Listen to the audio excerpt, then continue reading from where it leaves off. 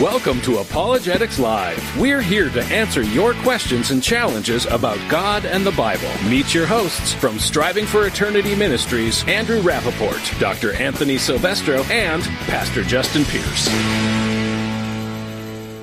We are live, Apologetics Live, here to answer your challenging questions. With anything you have about God and the Bible, we can answer them here. Just go to apologeticslive.com to join us in the discussion.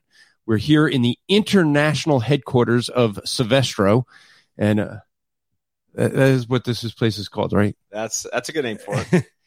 Although we kind of like slide over the camera there. All right, so tonight we're going to talk about superheroes, idolatry, the way people interpret things on social media, a lot of fun things. But before we get into that, just a quick couple things.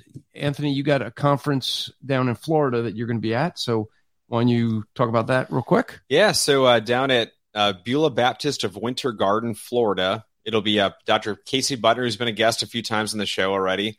And we'll be down at his church. And it'll be Phil Johnson, Justin Peters, and Susan Heck doing a family integrated conference. Susan Heck will only be teaching the females. There's been some videos that have come out by some guys who literally have lied on the podcast, saying she'll be teaching men. That is not true at all. I'm the one who has made the schedule, who has kept the schedule. I know exactly who's speaking to whom. Justin and Phil will be doing full sessions. Dr. Casey and myself will be doing breakout sessions. I'll be emceeing the whole time. We'll do some good Q&As. And here's the best part is that on Sunday night, I think that's the 11th, during the weekend of the conference. So next Sunday night, a special Apologetics Live episode at 7 o'clock to 9. It'll be a live Q&A with Phil Johnson, Justin Peters, Casey, and myself. And so I'm really looking forward to that one. And we'll have a live audience for it as well as anybody who wants to come into the actual show to see it. And I guess we should probably also say, we've got some good shows coming up now, too, right? Well, we do. We have, for one, next week we're going to have, why don't you bring in Justin there? Yeah, so okay, this has been a long time coming. I don't even know the last time this has happened. But we have a special guest tonight. Yeah. Are you ready? Yep. All right. See y'all. Nice to see you guys. I'll talk to you later. Hey.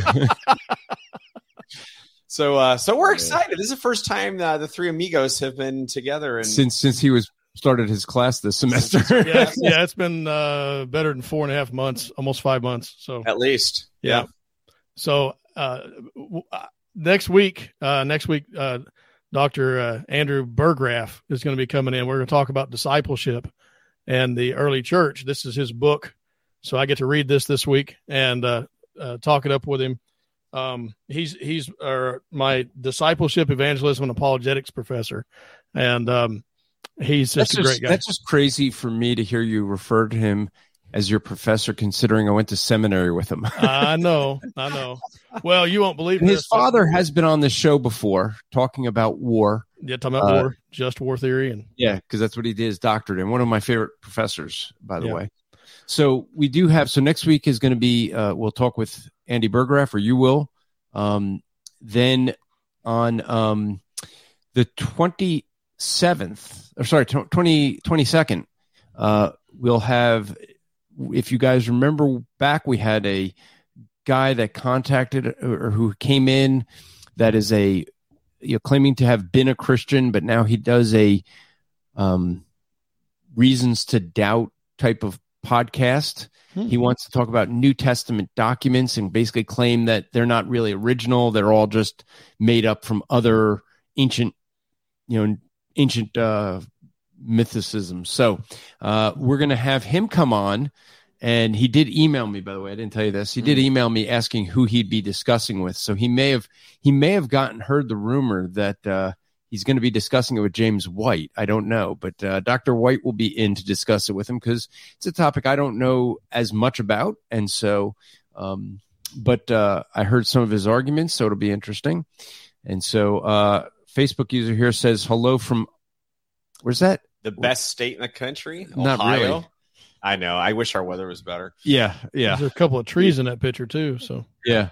And if you want to know how to get your name to show up so that it shows up like this on Facebook, all you got to do is go to apologeticslive.com, give permission for Facebook to use, I guess, to share your name. So one of the fun things. Oh, wait. Before you get into that. Oh, come on. We got one other guest. Okay, so Justin has a guest next week. In 3 weeks, you have a guest, Dr. James White. I have a guest on the 15th, and that is Dr. Casey Butner. So it'll be a follow-up to the conference. And most importantly, what we are planning to do is because of all the videos that he and Justin Peters have done, the videos that he's done with us on Apologetics Live, have been really popular about why he's decided to leave the SBC and all the problems in the SBC. So he's been getting a flood of emails. I mean, he sends me emails, sends me texts of these things all the time. Flood of emails from pastors who just watched the show for the first time, are shocked, and they're like, "Can you give me more information?" So what we are going to be doing on the 15th is we're doing a 2-hour show and just laying out the case succinctly, quickly, not much chatter. We're just walking through all the issues in the SBC and why somebody should stay or leave. And so that's what the show's going to be. Wait. Yeah. Stay? Well, I mean, we're trying to be being fair about this, let's be very balanced. When you have the conservative wing decide that they want to get Johnny Hunt back in after he admitted to a sexual indiscretion. Did he admit to that? No, he admitted to a sexual indiscretion, even though she said it was rape. And he said, "Oh yeah, well, it wasn't really rape. It was just, we were both, consensual." Yeah, there's still something with that story that I don't know. And we can never get all the facts because it's you're not going to get the facts. You're not going to get. Have other people saying they knew what happened. I was, you weren't in the room. I'm sorry. I mean, so it's based on their two stories, but if he did admit to something, then, and it could be in his mind it wasn't rape, and in her mind it was. Yep. Yeah. Drew says Justin 2.0 laid the case that why you should leave. And I agree in that case. I agree in this case. But Casey does want to bring this out because of all the people contact him. He wants to be able to just share a link. Yeah, that's good. in a response email. So what better than Apologetics Live for that? Yeah. So in the mail, it's funny when you have a ministry, you go to the post office box and you never know what you're going to get. But here's the thing: whoever sends things, please have the courage. Put your name and a return address, because I would love to talk to you. But got this in the mail: The Attack. Yes, it's a chick track. Basically, this is saying how the Word of God has been kind of, Satan has been attacking the Word of God throughout history. If you haven't seen chick tracks, they're a little comic book. They're usually gospel tracks, but this one is more on the King James only. And so, James, okay, you're putting up the thing. James Cave says it's beard season now. Except for Andrew. No, my beard is just shorter than yours. No shave November. Yeah, well, is now over, but yeah. So it's interesting as I go through some of the things that you see in this, and I think what we're probably going to do is do a full episode at some point on King James onlyism, and just so that we can see it. But there are some things in here really interesting that if you didn't have any history and you read something like this, you're going, "Wow, this is really convincing." But there's things like they mention in here that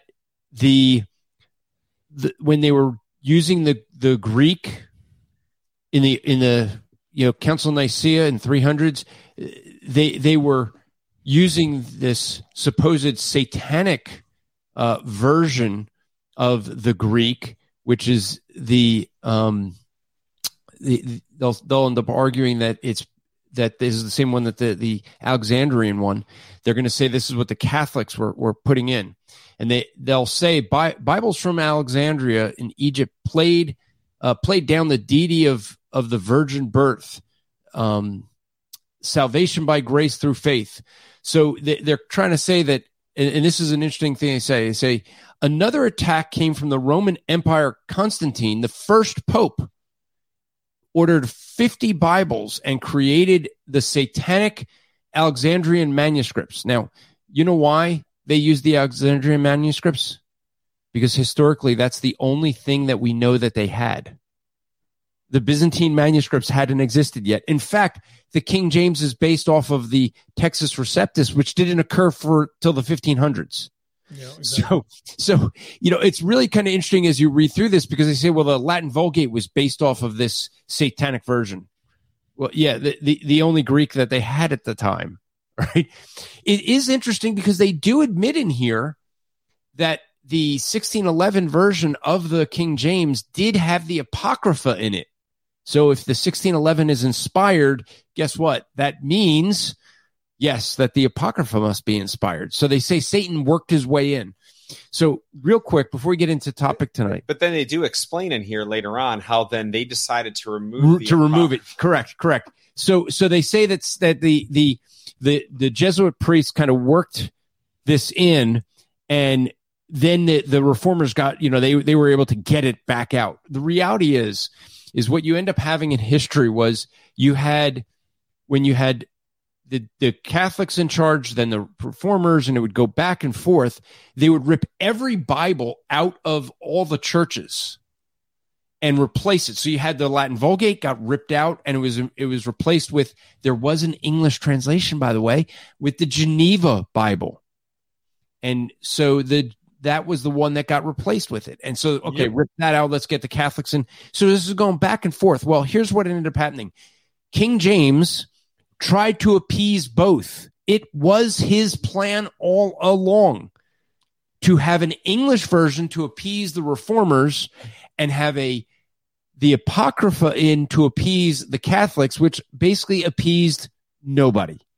And so eventually, as King James brought in and the reformers got more of a hold, they got rid of Catholicism, and you ended up having them rewrite the King James actually several times. People talk about the 1611, but the actual King James that people use is the authorized King James from like 1781, I believe it is. So, so whoever sent this to us, hey, thanks for it, but man up and give us your name and address, or come on the show. We'll do a whole show on this and discuss the King James and why I believe, if you believe that the King James is the only Word of God, in other words, especially if you believe the King James is more inspired than the original Greeks or equal in authority, you're just wrong. We just lost the listeners. Look at that. Okay. But I would ask though that you send all other kinds of chick tracts, because they are a blast to read. Yeah, they're great. They're really great. Enjoy them. All the ones with the hellfire and brimstone. That's kind of stuff. Actually, I wish more pastors would be. What was the one that had no words at all? Your life or something, and it's just pictures of your life now. Yeah, that's pretty cool. So I don't know if he wants to be added to the stream or not, but we might as well say hi because he's in my house in my dining room. Yep, and your wife. There's your wife. Hello. Hi, Donnie. Yeah, Anthony's dead. From the other room. I see Donnie. I see his microphone is set up, and I don't hear him at all. Yeah. So is it working? It's working. Yeah. You just got to talk. Yeah. Did you want to be on live, or you just want to hang out in the back? I can go live. Okay, we're gonna keep. I know Andrew misses me. He does. He already misses you. Yeah. He said all day with you, and yeah. Yep. So right, okay, before we get into the topic, though, there's one other thing I want to address. Only because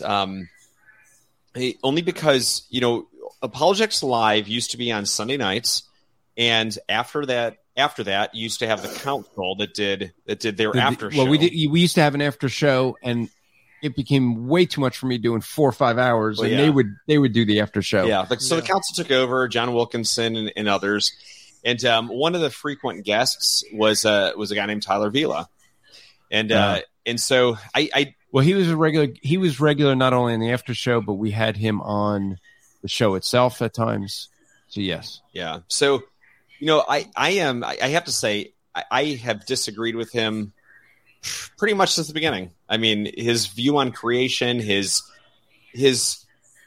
what I believe to be an arrogance towards other believers. Well, I guess to believers. That's why I blocked him. So yeah, and one of the things I'll never forget is that when I was debating an atheist, so John Wilkinson had me on his show. This is probably 5 years ago now.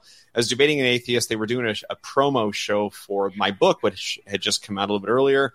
An atheist came on, debated for a while, and Tyler came on, of course, gave his 2 cents that he didn't believe in creation, but he respected me for giving the gospel over and over again. And that was really cool. And it never left my mind, right? So I was never a fan of Tyler, but hey, you know what? He's a Christian. He's out there debating non-Christians. He's out there battling and for faith. He would take any debate. I mean, he would. Yeah. He was good at debating. That's right. And so obviously I was very saddened when reading the stuff, about 10 days ago now, when he put out his deconversion and then put out a second and a third part to the deconversion. Yeah, let's address, it's not a deconversion because, Scripture is very clear. 1 John 2:19, they went out from among us because they were never of us. So even though he debated topics like Calvinism, the existence of God, creation, he had a lot of different areas he debated. But the fact is that he now claims he's not a Christian. Therefore, he never was a Christian. Never was. He went out from among us to expose he was never of us. That's what God says. Not me, not Anthony. That's what God has said. And he should know that because he debated Calvinism for how long? He's debated that issue for so many years. And you got to think, too, is when you're dealing with this type of situation, if you look at the culture today, and Anthony, you and I have talked about this before, when you go back to the Renaissance and you start coming forward into the transition from a biblical worldview to a sociological worldview, when people started bringing in sociology and psychology and bringing in their Nietzsche, Freud, and all these other guys in, all the philosophies. When they started bringing it in, they did what's called a deconstructionism, and and that's tied into Christian Reconstruction and whatnot. And all of this is it's the product of the day. I mean, it's normal to see people outing themselves as, well, I never was. John Piper's son, I believe it is, has the big thing about his Christian deconstructionism on YouTube, and he brags about it, that he's an atheist and whatnot. He talks about it all the time. So yeah. So Drew says here, just shows you can have knowledge and yet not have a heart change, and that's true. Yeah. And then Jason Cave, who, as you see the little icon there, means that he is a member, which is when you're on YouTube, you can support us by being a member, and that sends us money. Supposedly, I guess. But and you can always send super chats. But I was gonna say, what's that? The super chat?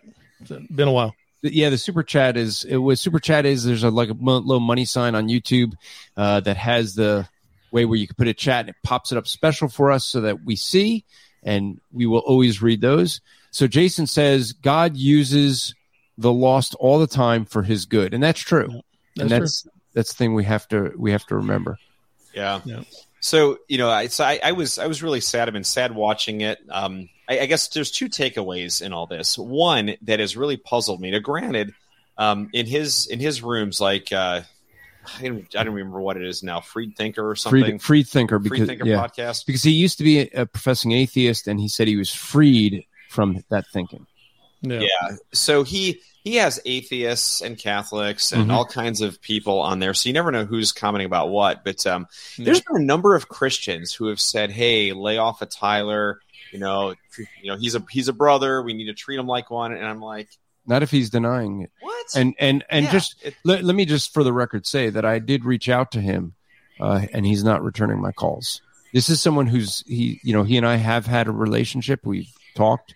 So, you guys were friends. I mean, so that's one. The other part I wanted to bring up is I hear this all too often, and it's why pastors really need to do a good job with the theological side of this issue of theodicy, because I hear constantly from unbelievers that they can't believe in God because if God is so powerful, so good, why do bad things happen? I hear from Christians all the time who don't know how to answer the question properly. Not that saves somebody, right? But that we have to understand the theology rightly. And so we're watching Tyler right now saying that he, in his words, deconverted, right?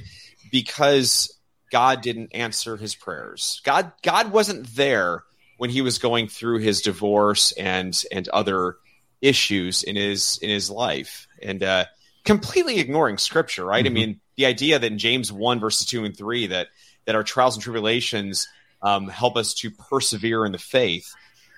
We see the entire book of Job that talks about this. I mean, so the answers are in Scripture for this stuff, and Job at the end of the book still didn't understand why. He was never told what happened in Genesis. Well, but what does Job tell you?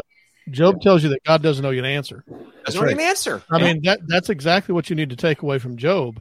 The hardships in our lives, because we just went through this at seminary. So I'm going to tell you, talking about Job, you have this guy who has 4 different philosophers come and tell them all their thoughts about God and how God should be and how he should be and everything that they know.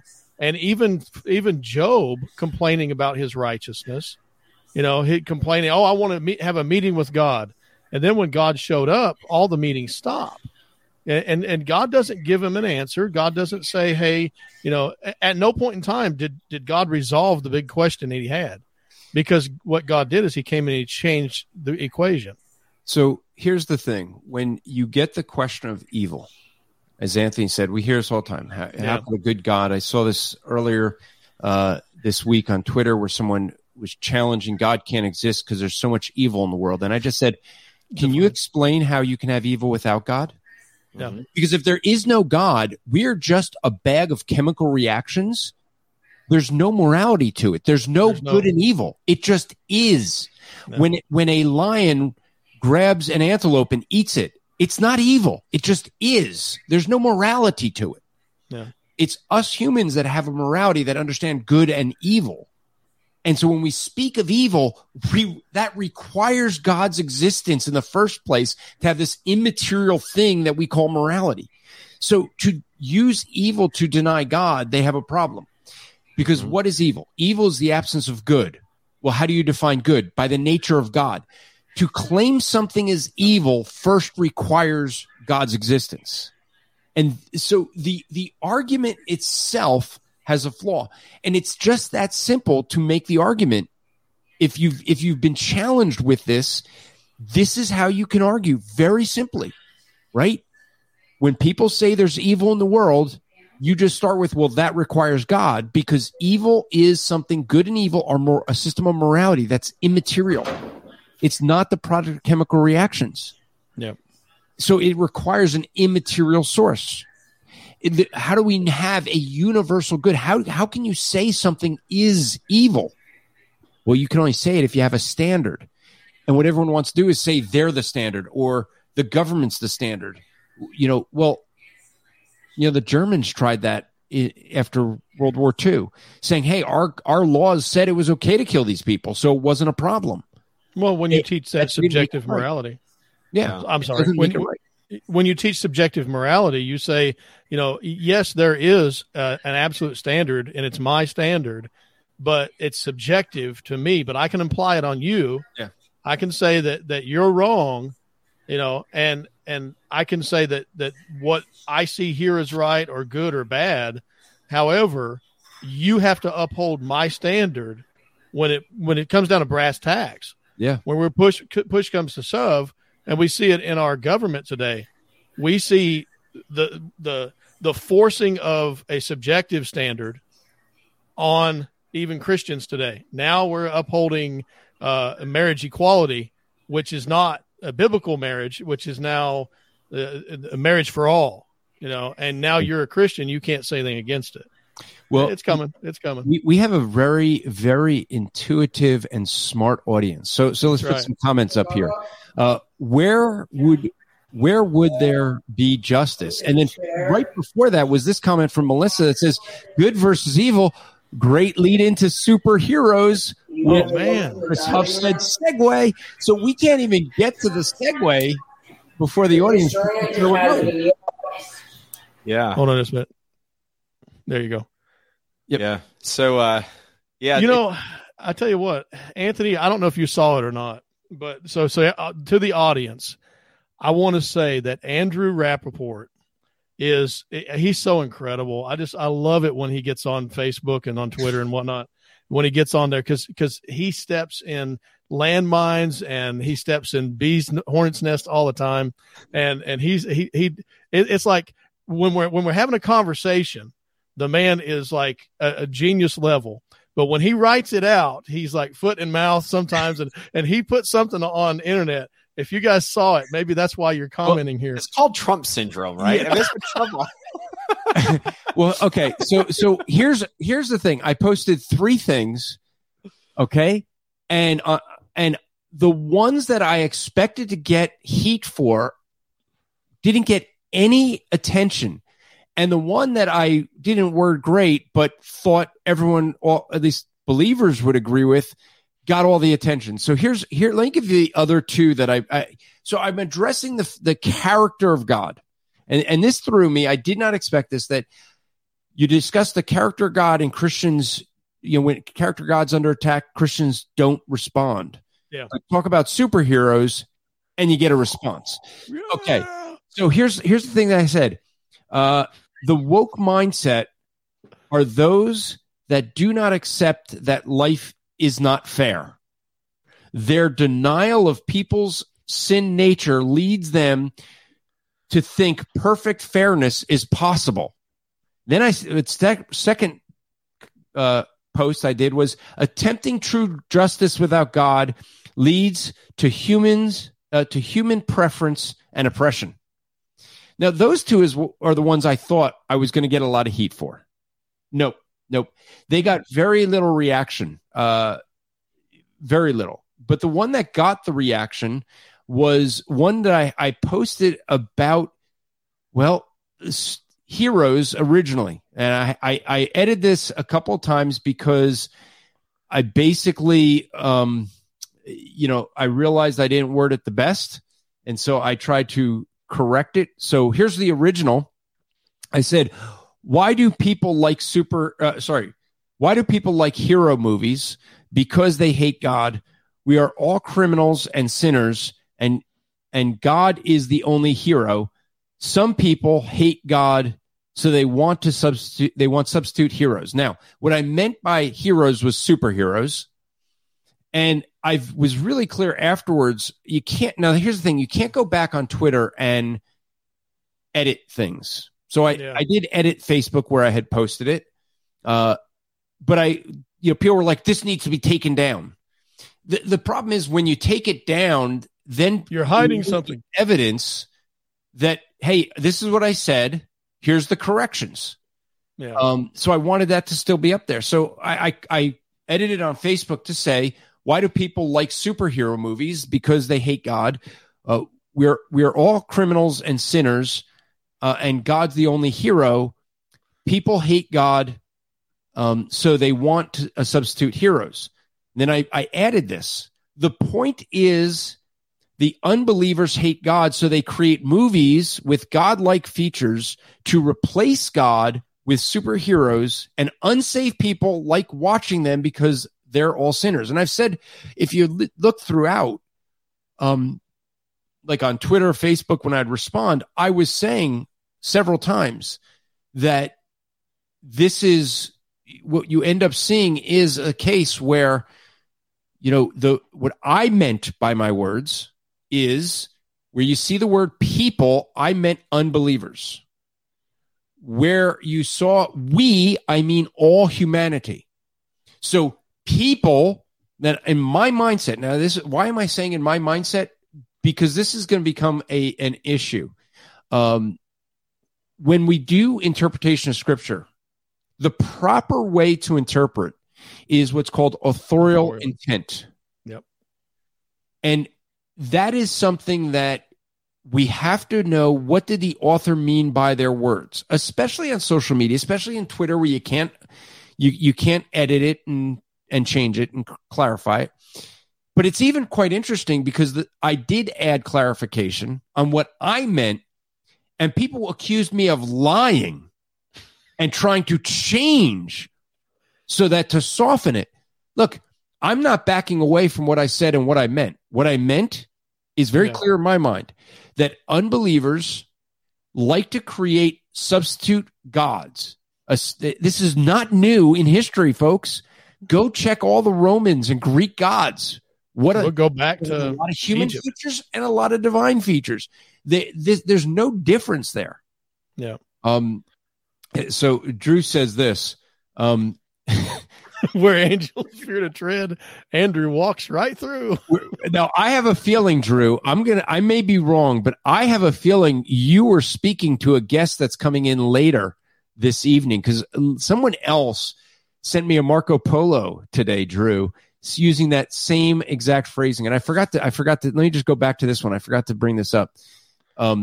It says, Striving for Eternity, you guys plan to watch the cessationist documentary? No, we don't plan on watching it. We plan on helping produce it.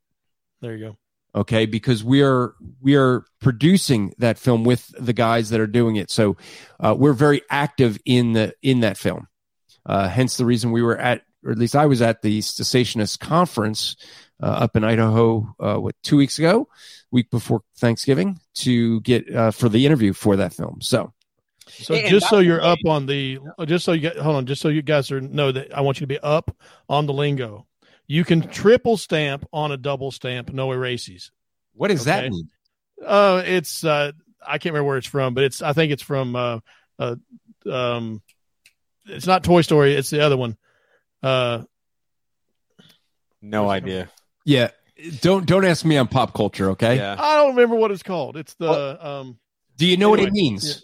Yeah, well, actually, what it's about is you can't erase something. You can only double and triple it up, right? So there you go. I still have no idea. Yeah, okay. In any case, the Cessationist conference that Andrew is referencing at Jim Osmond's church is all free online. Andrew had a great message. And that's what Kathy just says. Good message, Andrew, at the conference. Yep. Yeah, I think he had the best message there, and I'm not being biased at all. It was a different take. I mean, I actually didn't do. Okay, so I actually didn't do what I was really assigned to do. I don't think I was really assigned to the topic of looking through the fading of the the miracles in the New Testament. What I ended up doing was discovering, as I started looking into miracles and going, why in the fact do we expect to see miracles today? And so it's very different than I had originally thought I was going to do, but it was, and I will say, if you want to see all the data that I produced, and the charts are all available at strivingfraternity.org/miracles. You can see my sermon notes. You can see, you'll be able to see all the charts that I produced to show how miracles are extremely rare. I'll just give you one quick thing with it that really struck me. You take out all the miracles done during the time of Moses, Elisha, and the disciples, and you are only left with 8 miracles performed by human beings. 8. Let that sink in. 8 miracles in 4,000 years of history. Why would we accept miracles as normative? And what's special about those other 3 times that I kind of put aside? Because what's special about those 3 periods of history was after a period of no scripture, silence, and then the new writing of scripture. So when there's new revelation being given, we expect miracles. Outside of that, we don't, because there was only 8 people we have in recorded history of, from scripture. So yeah, it was great research you did on that. And, I hope that when the cessationist guys go back to interview you for the film, that they already did that. We did that. Already did that. So so that's what we were all doing out there in Idaho. Idaho was all the guys that they needed to get interviews from, and so my interview is literally, I got up, preached. I had a half an hour to get ready for the interview. Yeah. Well, please tell me some of this stuff. The stats were in your interview. Some of it. Some of it was in the interview. Okay, so because that was good stuff. So as we continue, and here's what Drew says. He says Andrew's message was by far the most informative. So thank you for that. Completely agreed. So Yep, that's absolutely right. So I have to say, Andrew is not against superheroes, and how do I know that? Because Andrew is a superhero. Oh man, he's playing Thor here, and now Andrew's been working out a lot lately. I've seen it. We've gone to the gym the last 2 days together, and I mean, Andrew's getting buff. So superhero there. Maybe this one's not so buff, but Nacho Libre is one of my favorites. I don't even know who that one is. Yeah, he's in a spoof. But our last one, that's Andrew right there. That is him and a half. I don't even know that one either. Yeah, Greatest American Hero. Yeah. So these are all courtesy of my favorite meme maker. Meme king. The meme king. Yeah, the meme king is Brad Worley, friend of mine here in Ohio. He's made some great memes, and one of his funniest memes that I've ever seen was one where he had Ken Ham duking it out with Charles Darwin. And I kid you not, I think it was at the not the Truth Matters conference, a month earlier at the women's conference that my wife was at, and I got sitting in the back, just kind of watching from the side, and he actually showed Brad's meme. Oh, did he? Up on his screen. It says, "I don't condone this, but it does talk about the issues in culture today." And so it made the big screen there. Yeah. And, we could end up getting into, I don't know if you saw what went around was someone made a AI picture of John MacArthur at the Council of Nicaea arguing for the Word of God. And, so people were not happy that, they had John MacArthur looking angry. But look, we could talk about that another time. I think that would be actually a good thing to discuss how AI is working as well, because I think that's a scary thing. So let me deal with this issue with the that we have with what ended up happening with some of this. So I had a person that when seeing this tweet that I did that said, which is speaking in my mind, I'm speaking of unbelievers hating God and wanting to replace him.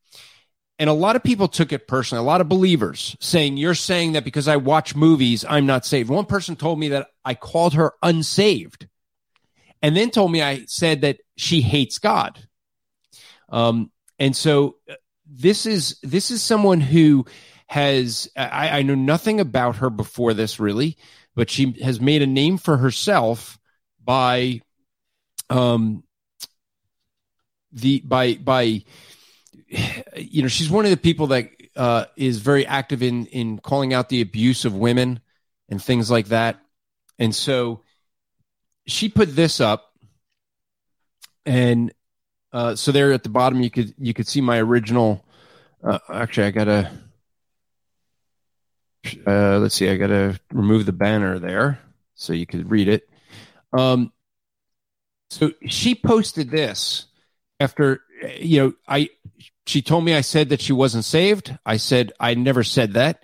I told her that the people in my thing refers to, that it refers to the unbelievers, and the we refers to all humans.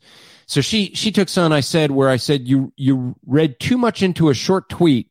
Before asking the meaning, you concluded that I question your salvation when I never claimed anything close to that. You claimed I said it was evil to watch when I said nothing like that. Sorry, but you've overreacted. So she decided to go public by taking that, putting it on her wall and saying, he said, why do people like hero movies? Because they hate God. I pointed out calmly and logically that I like superhero movies and am a Christian. So he replied, I'm reading too much into the tweet. I'm overreacting. Alexa, what is gaslighting? And so what we ended up seeing with that was sorry, your Alexa's actually asking. Alexa's answering now. Yeah. There you go. That's too funny. See, I don't have Alexa products. That's because they listen to everything. Yeah. The Apple ones don't. Okay, so here's the thing that I want to point out, because this is a topic I think of good discussion for us to have, and that is what you end up seeing with this is someone who read something, and I've admitted that it wasn't worded correctly. That's why I offered clarification. Jennifer Greenberg has accused me of lying about my clarification. Now, I'll mind you, I put this tweet out, and then I went to a place called church. That's where I was while everyone was responding. And so I didn't respond for quite a while because, it was Sunday. I kicked some things off in the morning as I was thinking about them. It was just getting ready for church and went out. And so the thing is many people ended up seeing what I said and what are you doing, Anthony? I'm looking somebody up. Oh, okay. All of a sudden, we're losing the Wi-Fi in his house. I'll pick that up. No, go ahead. It may not be me. Right. Yeah, it's okay. It's on this screen. It's fine. So there we go. Okay. It must be it. was- Wow. We were taking too much bandwidth that way. Yeah. Oh, you guys are Right. killing it. Yeah. So But you think about it. You have the opportunity to share with people, your heart, and brother, I read it. I did not think that you meant in anything, and I know you, and I, but she doesn't. So she doesn't. So, let's give benefit of doubt. but you were trying to also- clarify. But here's one of the things that I'll say that I think you have a person who is always focused on abusers. I think she's looking to be. I personally think she's playing the victim card, because here's what she ended up posting afterwards. She said, "Now this is her." She's responding. Said, "You said I hate God." So here's the challenge I'll put to anybody: go through the thread. I didn't remove anything, nothing. Go through the thread and find where I said she hates God. Didn't happen. That's called a lie. Now, let's be specific. I used a biblical word I'll get to later called slander, and she said, no, it's written, it's libel.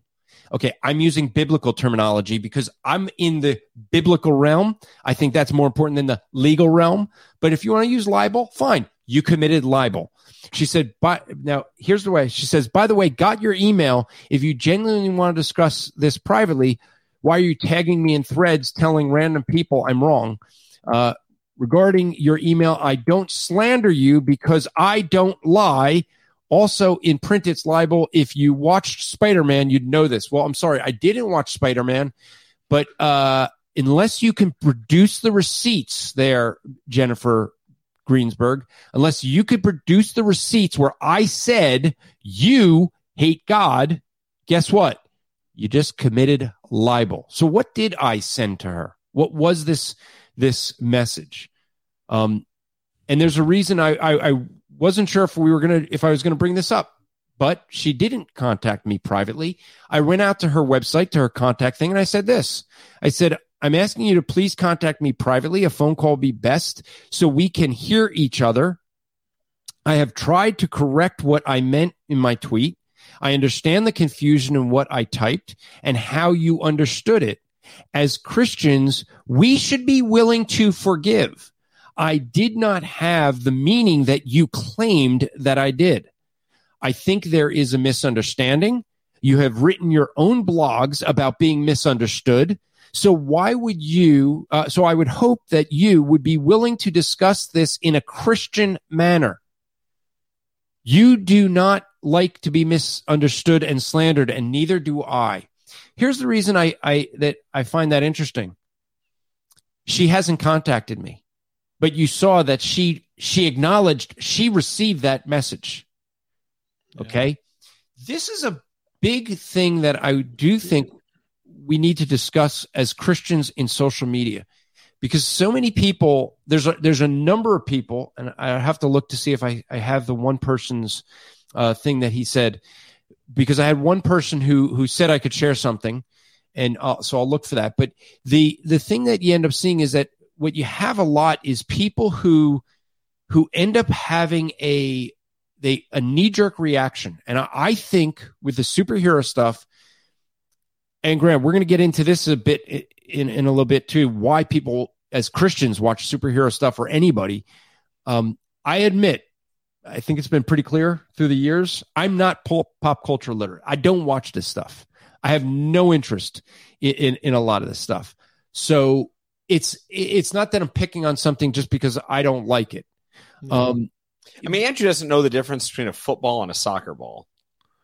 So, No. One's square and one's a triangle, right? No. He doesn't know a tennis ball, though. That he knows. You're wrong because it's look, you were here watching football. You just called it soccer. American football. Okay, so you don't know the difference between a football and a soccer ball. Okay, so hey, I had to cheer on USA. And you had to, why? Because we're Americans and my Italians aren't in it.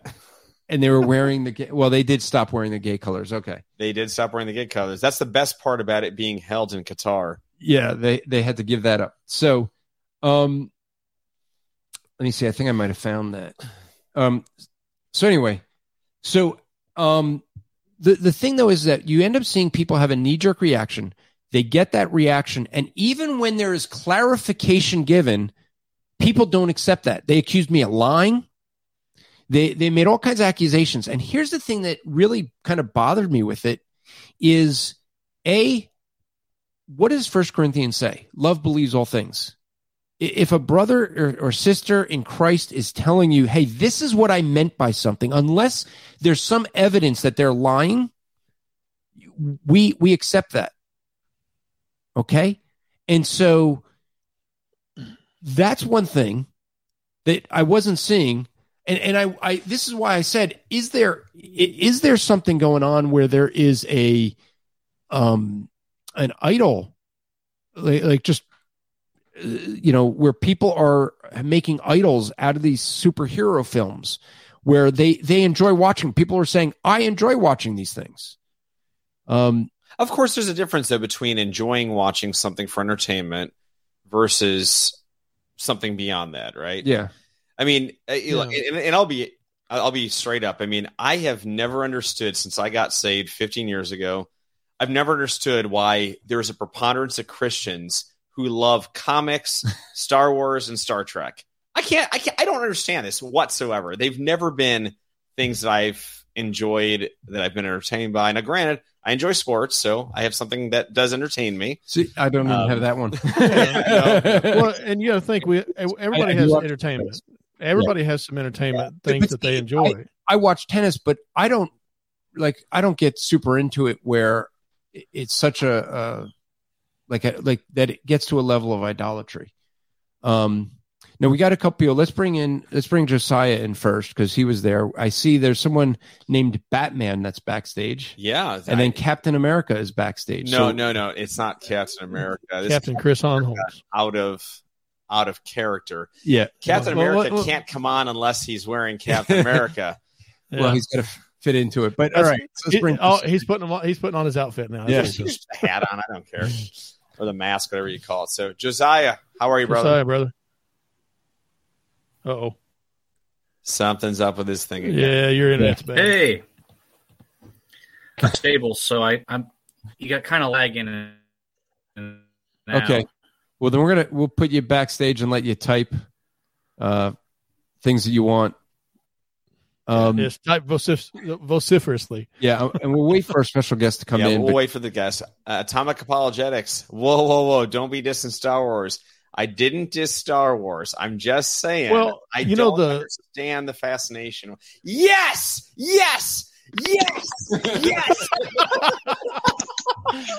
Now, are you're really excited about that? I've been trying for a long time to get Chris to do that. Thank you. Coming in the helmet, man. That's it. Captain America, welcome to Apologetics Live. There you go. And so, Chris, there was a reason, I wanted you to come in. Over the years, you've been into comic books, superheroes, the films. You dress as Captain America. I've never understood that. Let me clarify. You dressed as Captain America going to these cosplay things. You've also, who's the other guy? Daredevil or someone? Yeah. Okay. So you're Captain Devil.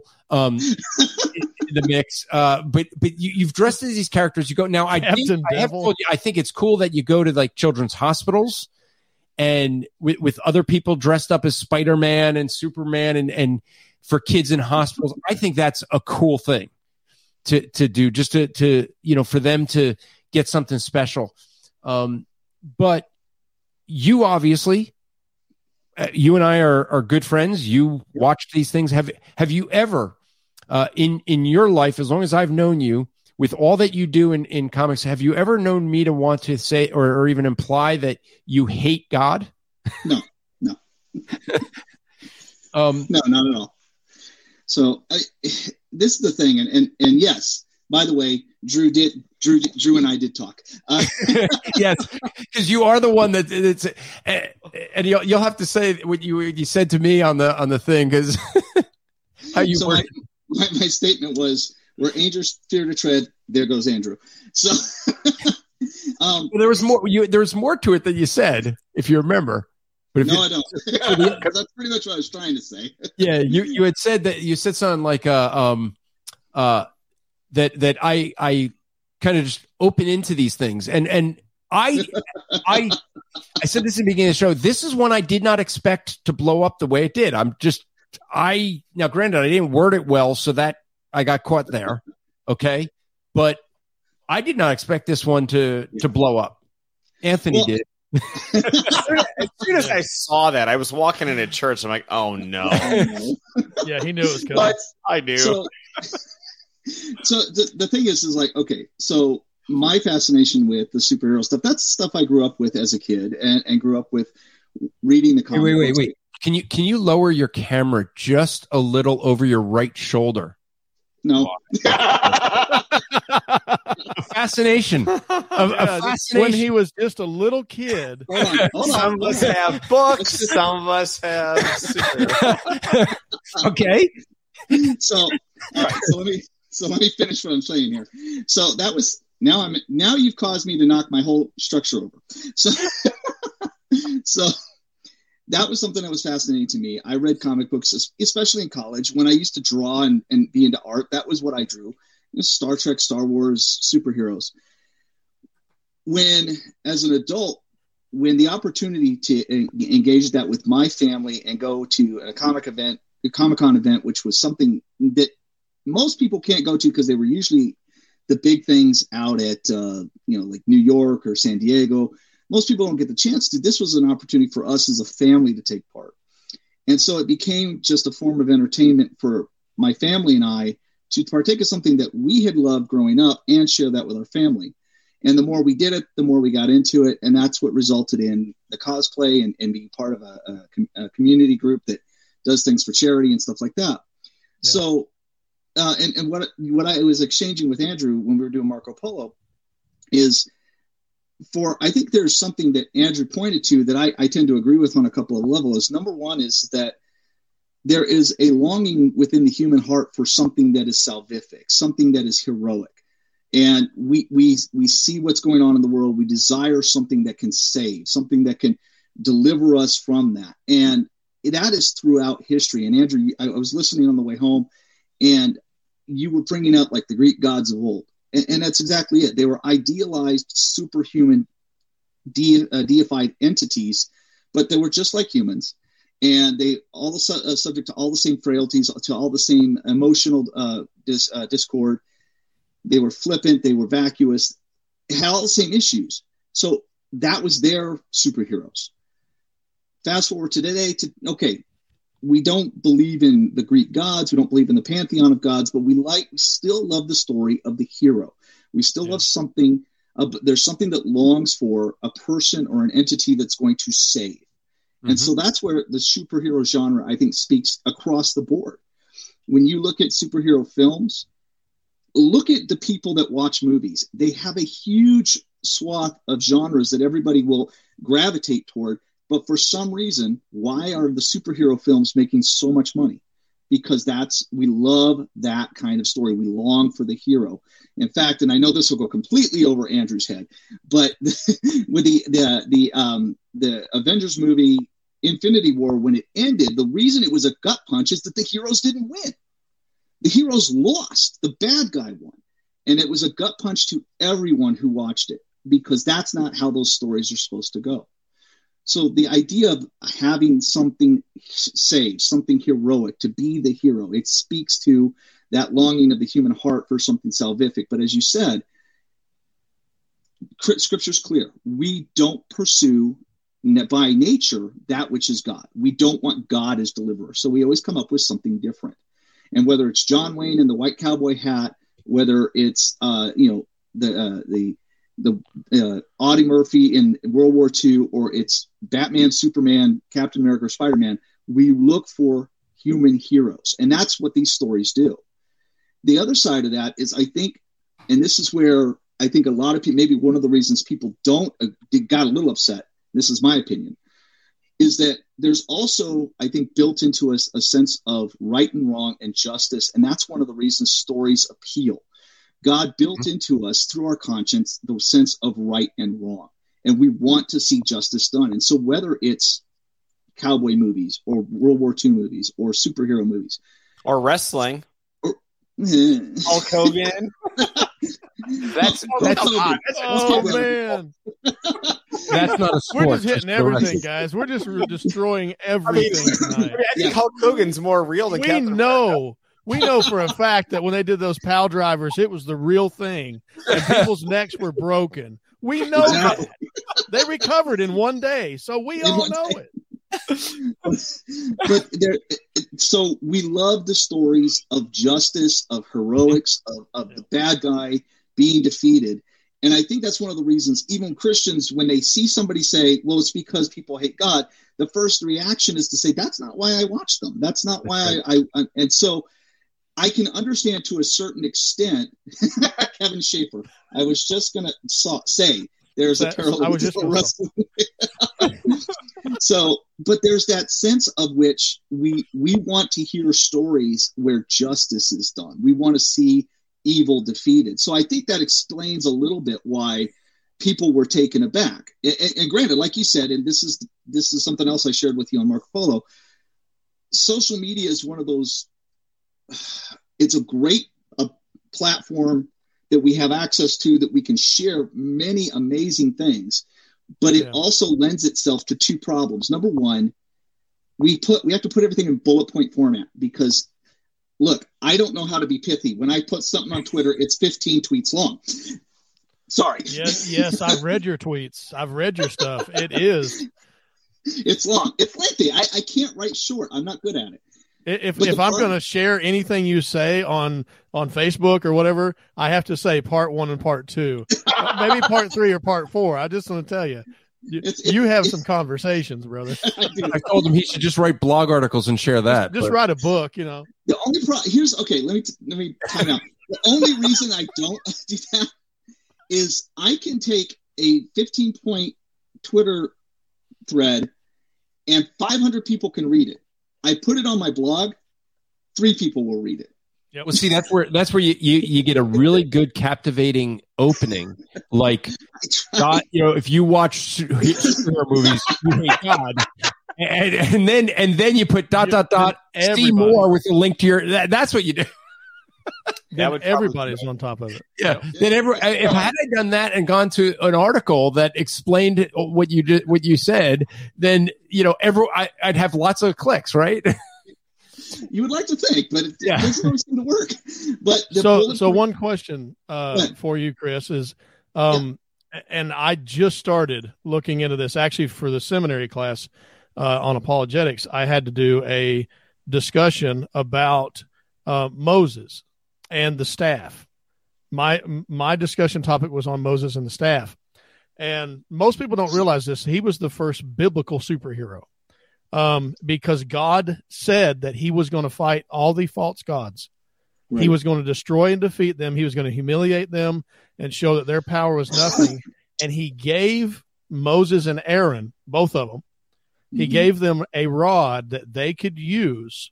And if you go and you look at the narrative story, it was super in every way. I mean, just the incredible, things that were done if you go through and look at the plague story, I don't know. I may have sent you guys a link to the essay that I did, the article that I did on the biblical narrative of the plagues and the history and what it meant. And each one of those plagues was a fight against one of their hero deities, which was, they were all evil. Well, they were all the Egyptians. Then you have later on in history, you have the Greeks, and they had the Roman pantheon of gods. Mm-hmm. When you bring those up to today, all of the superheroes that we see today are, not all, but a lot of them are based in some form around the Egyptian and the Greek or Roman pantheon of gods, including like the Black Adam. He's actually Shazam and all that goes back to the time of the Egyptian false gods, and they're using Set and the demon god. They're using the powers of, and in the new movie Shazam or not Shazam, Black Adam, they're actually raising Sabbac, who is an amalgamation of Satan, Apollyon, Baal, Baal, and several other demons from the scriptures. They're raising that, and they're using the Egyptian gods to fight the demons of hell, and it's just wicked. But you think about it, it's like, this is not what you and I remember as growing up. Because I remember when these books came out about the comic books, there was some bad stuff in them. Mm-hmm. But I also remember the virtue of the Superman and the characters like that. I remember watching Saturday morning cartoons. Bless you. I remember watching the Saturday morning cartoons, and from 6 o'clock in the morning till 11 o'clock in the morning, you were watching these cartoons that were just enthralling, but they weren't. They had no history of demonology and things like that with it, and I think that's where we're at today when we start looking at the Marvel and the DC characters, and we have to know the background of it. We have to know what the people believe, like Joel Schuster and all these guys, and what were they bringing in when they were bringing Superman in. I talked to Andrew about this earlier today. I never knew it, but Superman was based off of Nietzsche and the Übermensch, and that's what Nazi Germany brought in as the Superman, and it was based off of that concept of raising up a superhuman nation based off the Übermensch. And so since everybody rebelled against that idea, they just kind of twisted a little bit and they gave Superman the virtues of Jesus and gave him he's the last son of Krypton. He's Kal-El, that El meaning God. So he's the house of God. And you have, all this stuff that was never part of our growing up. Yeah, but I'm fair to say, did everybody watch the Superman movie when it first came out in '78? Mm-hmm. Did you guys watch that? Now, yeah. Andrew probably didn't. But most people did, right? Yeah. And you watch that and you're going, man, that was so great. But you remember those parts where Marlon Brando is saying, I'm giving them you, my only begotten son, and I'm bringing them. You're going to be the light of their world and things like that. And I'm like, might be a problem here.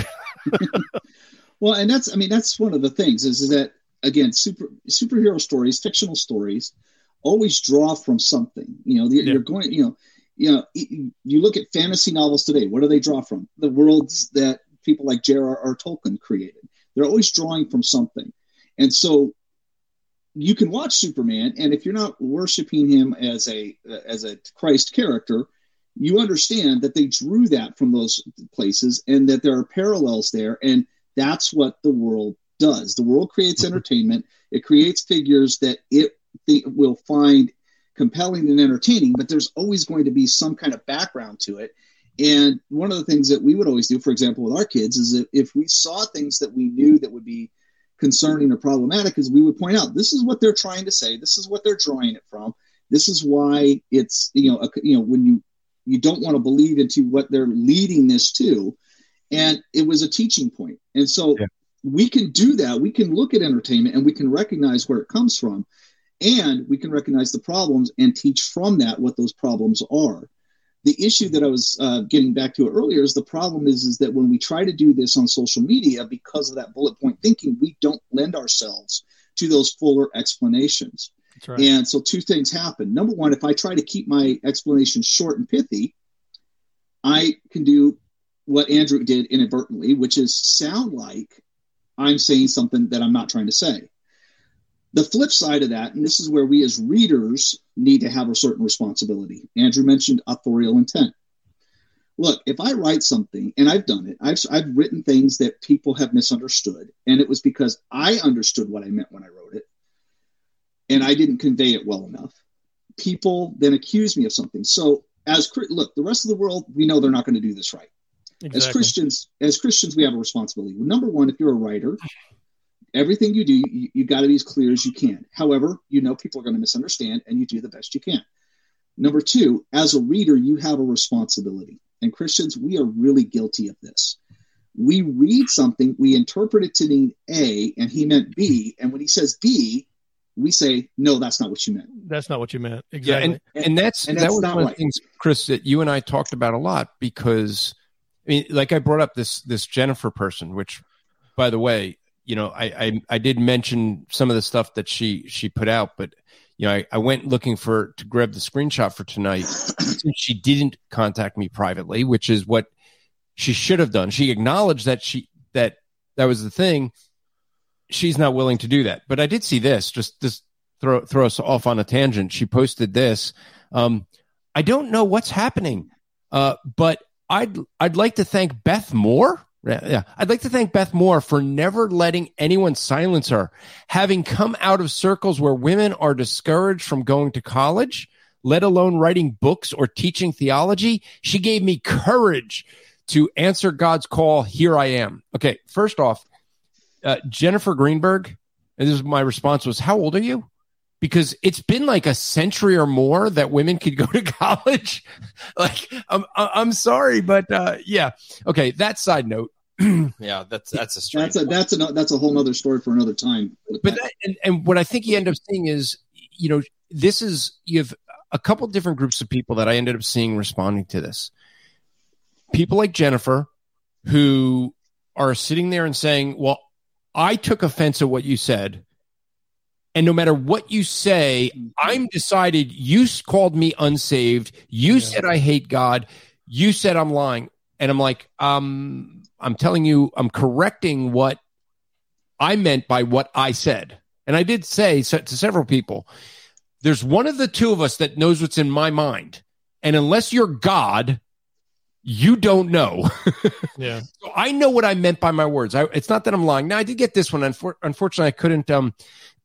I couldn't find this on the computer to be able to share it with you, but Colin Lawson, and he said I could share this, but he responded to that post and said, my pastor preaches the gospel and teaches all things are second to Christ and that all entertainment should be trivial pursuits, but he likes superhero movies and occasionally and enjoys them occasionally. And yet, according to your illogic, he hates God. Simply because he enjoys superhero movies. I've seen some wonderful stuff from you, brother, but sometimes it can be profoundly ignorant and slanderous. You're not God, and you're not privy to the inward thoughts of a superhero fan, and thus are in no position to make such sweeping claims. How did you go about canvassing all thoughts / motivations of every single individual fan, comic book, movie, and single individual who is involved with the production of said movies? You need to either provide evidence for your sweeping accusation you've made or else repent for bearing false witness. Now, that's a very strong reaction, right? And I've got a lot of strong reactions. So with each of them, the thing is what do? Let's come and talk together. Let me explain what I mean. Yeah. So I respond. I said, Colin, okay, either you did not choose to read the fuller clarification, which is where I explained the meaning, or you believe your pastor's an unbeliever. I'm not sure which it is. I said, let me help you with that which you ignored in the for your emotional reaction. I said the point is unbelievers hate God, so they create movies with godlike features to replace God with superheroes, and unsaved people like watching them because we're all sinners. And he said, yes, I read the clarification, but it didn't click. I feel so embarrassed, brother. I'm really sorry and didn't take more time to think through what you were saying. Praise the Lord. I understand what you were saying and totally agree. Please forgive me. I need to spend more time in Proverbs. So I said, brother, first, you're forgiven. Second, you're very rare. I will address this at Apologetics Live Thursday because I cannot believe how many believers refuse to accept any clarification and want to make accusations instead. Even when people agree with the point I'm trying to make, because I had people do that. I had people that agreed when I made the clarification. Yeah. Even when people agree with the point I'm trying to make, they still double down on what they claim I meant. It is really sad. It makes me think, hold on, because I have to go between pages here. It makes me think that many, now I got to look where that is on the next page. Many believers have made an idol of entertainment. Colin said, thank you, brother. I've seen a lot as well. It definitely is a pride issue. And often in our cardinal minds, we Christians don't want to admit when we're wrong. We Christians often want to appear smart and correct. And at times, especially on social media, when others can see our reaction, so we give into pride. Yes, please feel free to use me as an example of how not to act. I think that's an example of how he should act. Exactly. I think that's how we should. And here's the thing with it is, the one point, I know you want to say something, but the one point that I want to say is, yes, this is an act of how to properly do things. But yeah, what I ended up seeing with the interaction is, here's the point. You could go through the post. What am I doing when I'm saying, hey, this is what I meant by what I said? I'm offering clarification because it wasn't clear. I'm admitting that what I originally posted was not accurate. Okay? It needed clarification. And yet there's people who said that I was the one doubling down and not willing to admit I'm wrong. I had a bunch of people call me to repentance when I'm like, well, this is what I meant. No, you didn't, you liar. We need to have a reaction like Colin to say, okay, let's take a step back and understand what a brother or sister is actually saying. Now, with Jennifer, I'm willing to give her the grace, but the reality is she's lying in public. That's libel, which she calls libel. We want to, the Bible calls slander, but the fact is she's not willing to contact me privately. She's only willing to go public. Now, if we could issue, okay, I'm just going to say, when you see people that have a way to reach to someone to clarify privately but prefer the public, I think that's a problem. You see a guy like this who's saying, hey, look, you know what? I'm listening to what you're saying. I was wrong. Colin Lawson has gained a lot of respect in my mind. Yeah. Well, so what I was going to say is that how many times do people claim that Andrew does not admit when he's wrong? Right? And here Andrew admits he was wrong. I do it publicly. He did it publicly. You offered a clarification, and people still don't accept the fact that you were. By the way, everybody, just everybody in the show, I want to tell you this. Right now is the time for you to write it down on your calendar, and that Andrew admitted he was wrong. So, I mean, you can say, I've got the date written in stone. It's chiseled down that Andrew. No, I'm just kidding. He's done it a few times before. He's done it a few times. Yeah, I have a consistent track record of doing that, though. I mean, like if I say something on Facebook and it's wrong, I correct it on Facebook, on the thread. So it's there, and I leave it there. Why did I leave this post that everyone told me I had to take down? Because I wanted people to see that, yes, I said this, and here's the clarification. Yeah. So no one can accuse me of trying to hide it and cover it up. You're now trying to hide it so people can't see it. Well, I know we kind of got jumped kind of a little bit on this rabbit trail superhero thing because we got. But I do want to say this though. One of the things that shows the heart of true biblical Christians versus those that are, and I hate to say this, but those that may have showing evidence that they may not be. And Tyler Vila, I'm sorry guys. I know he was your friend and I tried to be friends with him for quite a long time, but he's very angry, very arrogant, very condescending towards other believers. If you didn't follow his line, he would come after you. I mean, and he came after me many times because I'm a creationist. He's not, and he just did not. We didn't click, but it was very arrogant and aggressive. J.D. Hall was the same way. Position, and he and I could get along. Well, you get along with porcupines, but you think about this. J.D. Hall was that way too for the longest time. He very aggressive towards anyone that was not in his group, and then you see a lot of other people that are that claim to be in the apologetics realm or claim to be in the intellectual realm, that they are very aggressive. And so we have to be very careful when we're responding like this, that we're not just looking to attack people, and yes. That's one thing in apologetics. When you're doing this, you got to be careful with it. Common in discernment ministries, exactly. Which I think is what Jennifer Greenberg is trying to be, discernment in the area of abusers but the thing is that what you also see with people is, as I think I see with her, it seems I'm not sure because I don't know her I don't know her at all. I haven't followed her a lot. So, I started reading some of her blogs and stuff after this, but to me, it seems like she's playing the victim card. Like, you're saying I hate God. I never said anything like that. That is a lie. She's implying that by misunderstanding what I'm saying. She said, I said that she's not saved. I never said anything like that. That's a lie. And so, but then she's playing the victim going, oh, you're saying that I'm the one, like, because you are lying. That's why. Yeah. It's not that I'm saying it. I'm giving the receipts. Okay. Here's the evidence. Now, if she wants to prove me wrong, she's got to show where I said the things she claims I said. Right. Well, now, if you don't mind, we do have the greatest detective in history. He's in the backstage. Before we bring him on, though, okay. We do need to read these because we did ask Josiah to put it up. So I don't know if Josiah's going to be able to say anything, but I'll read it for him. He wrote, I was watching the Flash TV show with my wife a few years ago, and that opened my eyes to the whole superhero thing. They said the superheroes were the new gods. Yeah. Then in a commercial on the CW, they said their channel was not welcome to people who were against diversity.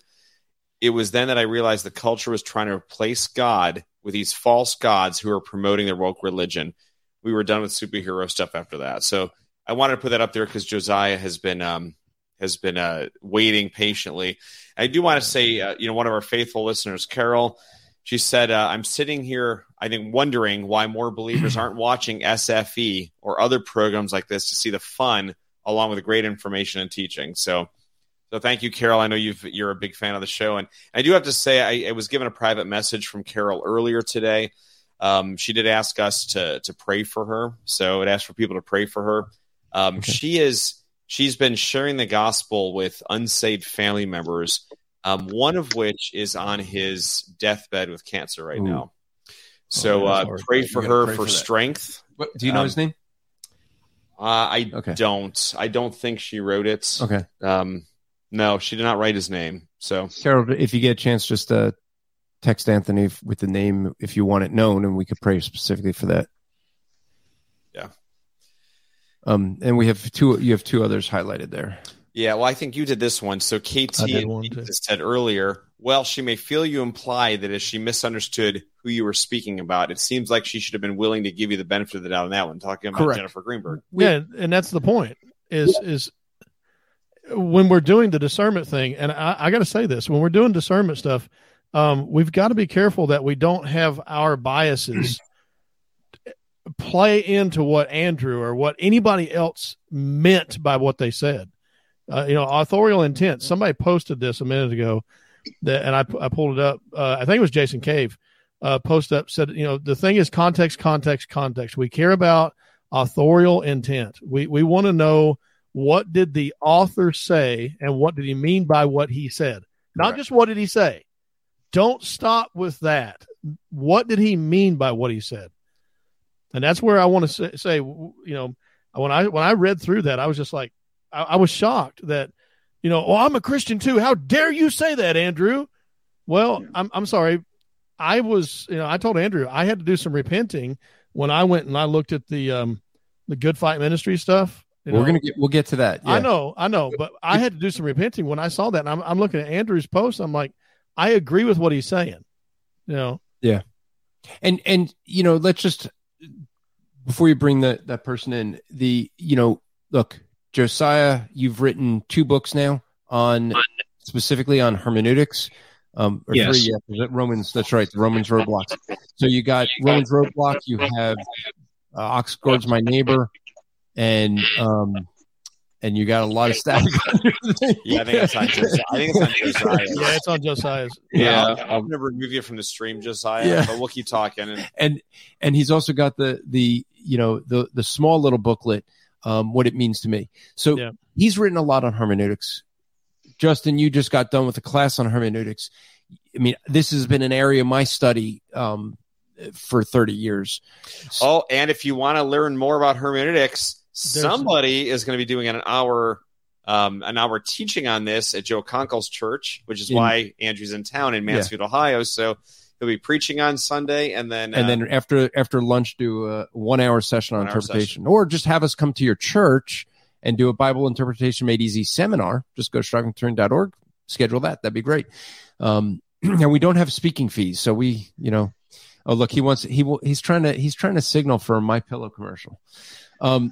Sorry. I was going to sleep. I need a pillow. I thought maybe you were putting him to sleep just talking about. No. Put Kyle in a pillow. No, Kyle's prepped for it. Kyle's prepped for it. Kyle, I need a pillow. Put Cole up there. Is Cole going to do the commercial for us? Well, he's got. There's a reason. Because I'll pull the video up. Not the video. I'm not going to pull up the video. That would be. He sent me an email with a screenshot. I woke up to that email. Well, are you serious? Okay, so hold on. Let me show what we're speaking at. So this is the new commercial for MyPillow. Here it is. Here's Cole saying, "I need a MyPillow. Use promo code SFE." This is really happened. Cole fell asleep in the backstage. When the show was over, we brought him in, snapped that picture. We had an after show for about 30 minutes. He didn't wake up. We all left. He was the only one left in there. So we made this, and I sent this to him. I need a MyPillow. Use promo code SFE. That is the now. I couldn't help it. It's like saying, I need a pillow. I mean, it looked like he had the one around his neck even, but hey, I didn't show you yet, but I got a new product from MyPillow, something new that I tried out. Really? What was that? So they have, that when I travel with my MyPillow, and they used to have this vacuum bag, but my vacuum bag from overuse just didn't seal. They now have a pillowcase, a roll-up pillowcase. So you put your MyPillow in the pillowcase, roll it up, and it has this little lip that you put over it, and it holds it, so it doesn't take as much space in your luggage. So new product I got. I'm enjoying that one. So if you do travel with your MyPillow, they also have a roll and go pillow. I brought that here with me to try out. They said, like, if you're in a hotel, you could just stick that on top of the hotel pillow, and that way you still get the benefit of a MyPillow. Wow. So we brought those with us. So if you want to get anything from MyPillow for Christmas, great Christmas gifts, go to mypillow.com and use promo code SFE. Also for Christmas, you can go and get as many copies as you want. We didn't put a limit on the number of copies of What Do We Believe. If you want to get What Do We Believe at 50% off, just go to strivingforeternity.org, go in the store, get as many copies as you want of What Do We Believe. Use promo code Christmas to get your discount. So those are some Christmas gifts. If you're still looking for some gifts, those are some things you can get. So we have so Cole, anything that you wanted to add, I guess, since now that you're in here? I know I come in a little bit late. I did see the tweet. I read that, and yeah, there's that just opens up such a Pandora's box when you post something like that on Twitter. And the only thing I could think of is I have a friend of mine who's not a Christian, kind of left, and he sends me all the time he sends me these things that people will post on Facebook that are the Christians that read way into everything. It's like Satan, Satan, Satan, Satan, Satan all the time. And it's a picture of like a Heineken label flipped upside down and inverted, and it's all like scribbled on. And it's like, oh, it means all these things. I can see him taking, especially that first line, which is what most people are doing, and reading into that and using that. That's it. Yeah. And so, but the whole superhero thing, I don't mind stories that are fiction and fantasy. We like C.S. Lewis and Tolkien and stories that have character story arcs. And the thing that has turned me off the most about superhero flicks and just movies and entertainment in general is there is no character development. Everything is a stage for throwing politics in your face.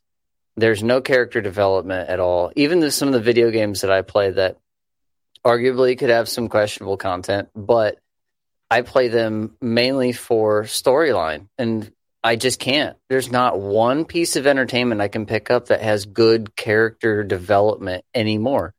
It's and that character development, like in C.S. Lewis or in the Tolkien stuff, have Christian, like they have good values to them. Well, I think lessons to be learned. I think it was Donnie who said it at dinner before. Was they want they like the Christian stories and the Christian values, just not the Christianity that produces it.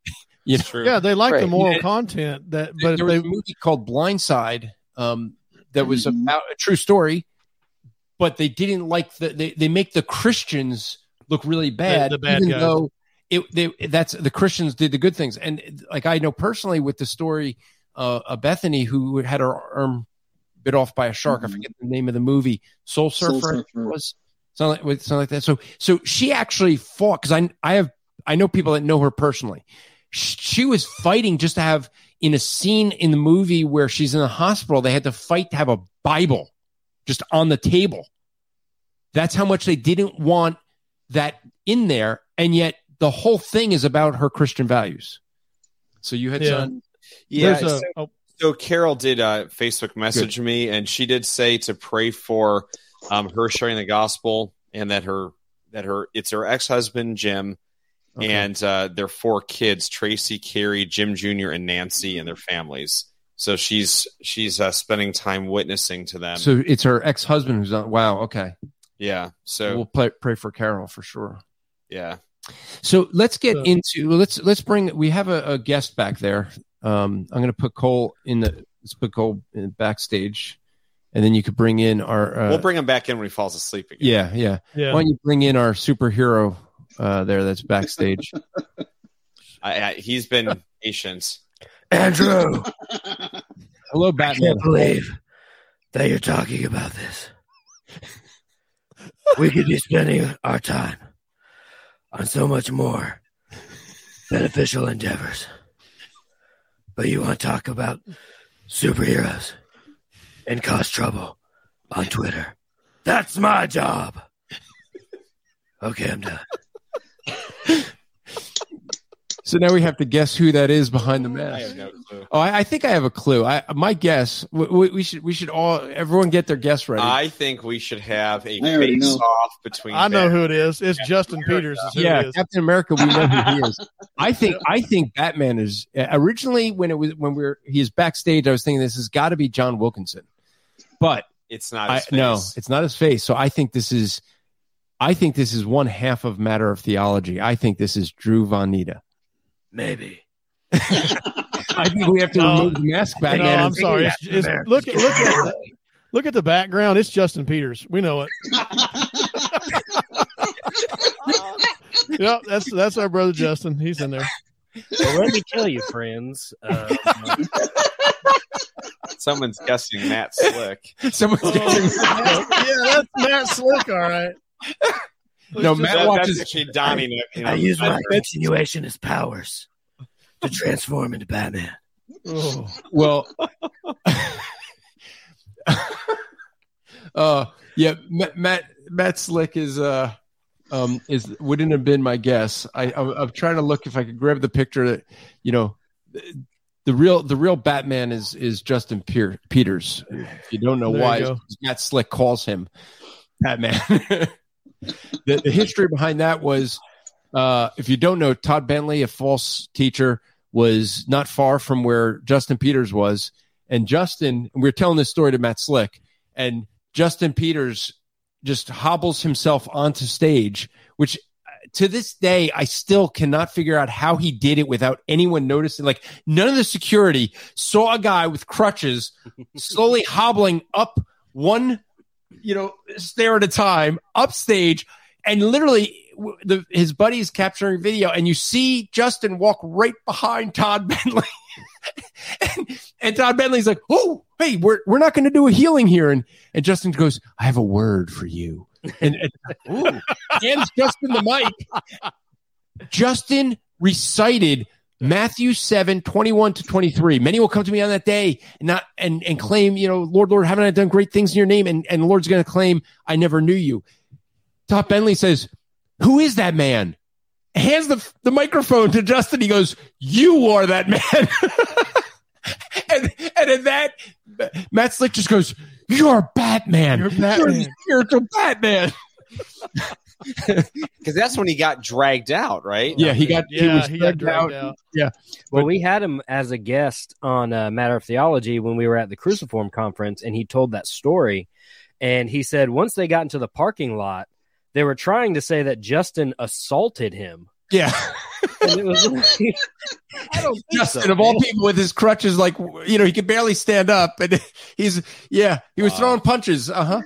But how does that feel to know that Justin Peters, the gentlest man, masculine, but gentlest man, the kindest man, and he's, has his physical problems, beat you up? Yeah. Well, ask Andrew that, because there is the evidence of that. Oh, yeah, we did see that. Yeah, there's a picture. There's evidence. JustinIwin.com if you want to see the evidence of that what they're referring to. And you'll see the battle that we've had, the epic battle. But JustinIwin.com, there's a video that explains it on that site. But to what you said, Justin, I do know Ray Comfort and I were once talking. And this is back when Chad Williams, who's a Navy SEAL, used to work at Living Waters, so they'd go out to Huntington Beach every week.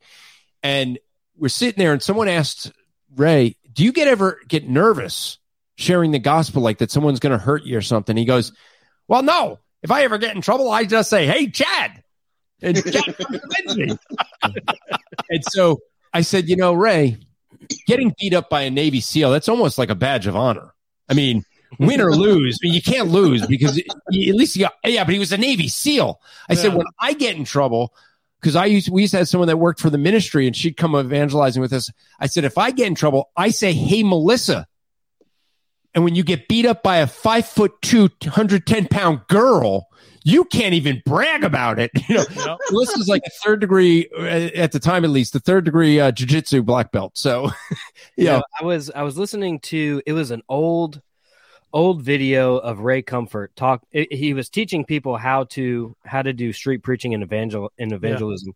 Yeah. And he was talking to people. He said, "Now, when you see me up there and you see a heckler, don't go after my heckler. That's my heckler. He's mine." I've actually done that. I called a guy out and said, "That's my heckler," because he was, and the heckler was Solomon Siegel. The guy started talking to Solomon. I was losing the crowd. I said, "Leave my heckler alone." I had to apologize to him afterwards. Okay, so let's transition to this, the whole thing of superheroes.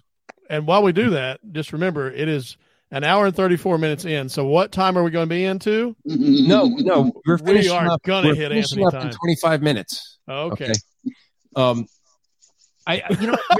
He's warming his hands up. He's ready for it. Look, I will say this. There's something I'm noticing being in the international headquarters of Silvestro, and on his computer. I now know something. If you guys have had this experience where you text Anthony and he doesn't get back to you, I now see why. 337 unread text messages. I now know why. If he hasn't gotten back to you, you now know it's because he's not reading any text messages. Just on the computer. Look, I didn't have that problem. I sent Anthony a text message last week, and he responded. I did respond right away. And I hope it helped too. Yes, thank you. So let's talk. I mean, so the one thing I wanted to do with this show was to address the thing of, the tweet that I did, whether or not, like just how we should be responding online, understanding authorial intent, having some deference for our brothers and sisters and hearing them out. But in also in this, I asked the question, do Christians idolize superheroes? Because this was, to me, I know a lot of Christians that enjoy watching superhero movies. I get it. Well, no, actually I don't get it, but you guys get it. But I don't watch any movies really. So, but here's the thing. With that, my other thing that I started to notice and really get concerned with is what I started seeing is almost an idolatry of this, where people are just, I think part of why they had this knee-jerk reaction is because they love these things so much that it's like, I immediately respond to this and I won't let anyone clarify to say something other. And that became an issue. And then Justin, you ended up finding a whole bunch of stuff that you wanted to share with some of this. So let's transition into, superheroes with Christians, as far as unbelievers. I think we all agree.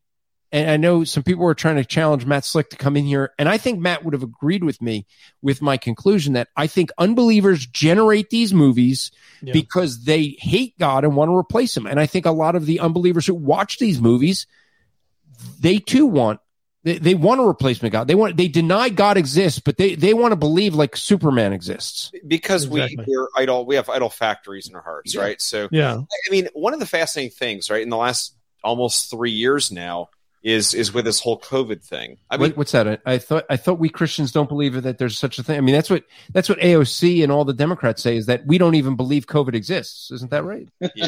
What's that? I never heard. AOC also thinks she's smart too. So that's but she's the only don't one. Don't say that. Well, I got something in my mouth. but think about the hero thing, because people throw around the word hero for really anything, right? And our doctors are called heroes, our nurses are called heroes, vaccine people are called heroes. I mean, what about police like Mr. Hunholz? Until not him came around, and then they're no longer heroes. Yeah, now they're not heroes. Yeah, then they're the opposite of heroes. Oh no! Wait! They were heroes again when one died of a stroke in the Capitol on January 6th, and they claimed it was from being hit with a fire extinguisher. He was then a hero. Yeah, that's right. Yeah. The Democrats had heroes again. Yeah, but so people throw the word hero out. Wow, look at what Julian said. Julian says they've even made Satan a superhero, and she's right. Yeah. Wow. Oh boy. And just one thing to think about is you've got so many. Finish this point. Oh, I'm sorry, Anthony. No, that's really it. I mean, it's really part of a grander problem of people with idol factories in their hearts and doing things. So I think even Christians can fall into this issue in the same way. They can put more into a superhero movie than what they really should. Now, did you mind when they made doctors heroes? Actually, I think it was dumb. I honestly, was it just because they excluded dentists from that? Because they're not real doctors. That must be what it is. You know what? That's so good. I always view myself as just a servant to patients, but he's a servant, never as a hero. They never count Batman as a superhero either, just like they don't count dentists as doctors. So I understand. Oh, I guess we're in the same boat. That's right. Batman's a rich kid with daddy issues. Oh, and for the record there, Drew, Melissa says that you're a better Ray Comfort than me. I'm going to have to get Ben Price on here. For folks who don't know Ben Price, he's great. He's a comedian. Does impersonations. He was in the film Audacity, and you were there, I believe, when we were at a dinner and he's doing impressions, and he said, "Anyone have any impressions?" I said, "I want to see Ray Comfort share the gospel with Donald Trump." And I got to tell you, I wish I recorded it, because this guy, he had both of their voices down pat, their behaviors down pat. He even somehow managed to have Ray Comfort share the gospel with Donald Trump, and Donald Trump cutting him off. It was amazing. Well, do you believe you're a good person? I'm the greatest person ever. I believe always. Yes. There's never been a person quite like me. That is exactly how it went. Thank you for asking. Yes. All right. So, Justin. All right. So when Andrew posted this, I've already been doing a lot of research for the seminary classes on just kind of the idea of heroes through the plagues. And then if you go looking through scripture, these men who were endowed by God to do certain things that aren't normal. Right. And so as I looked through, I've already been studying this a little bit, but when Andrew posted that, it reminded me that what got me into looking into this was the whole Black Adam. When he came out, as we just talked about a few minutes ago, is with the Black Adam thing. When he came out, he is using the powers of the Egyptian gods, which Moses fought, and so that correlated to me. That related to me. But the big bad guy in the whole movie was said to be Sabak. And if you guys, there's a video on YouTube about it that Doreen Virtue puts out. And she talks about with somebody. She was talking with somebody about it. I can't remember who it was, but it has to do with the possession of a man when he says the name Sabak, kind of like Shazam, and possession of a man between Satan, Apollyon, Baal, and a couple of other demons. I can't remember who they are, but demons from hell give him black demonic power to overtake the world and open the portals up of hell. And that's what this movie is. But here's what you got to think about. Chris, was talking about a little bit ago about how we were raised with the idea of the heroes. And we were raised with this idea and this concept of something outside of ourselves, or someone that is an actual hero that does virtuously and whatnot. Now it's the anti-hero, or the bad guy who is given the Christ-like virtues. But here's what I found as I was starting to do the research is there's a thing that's called Gnostic inversion.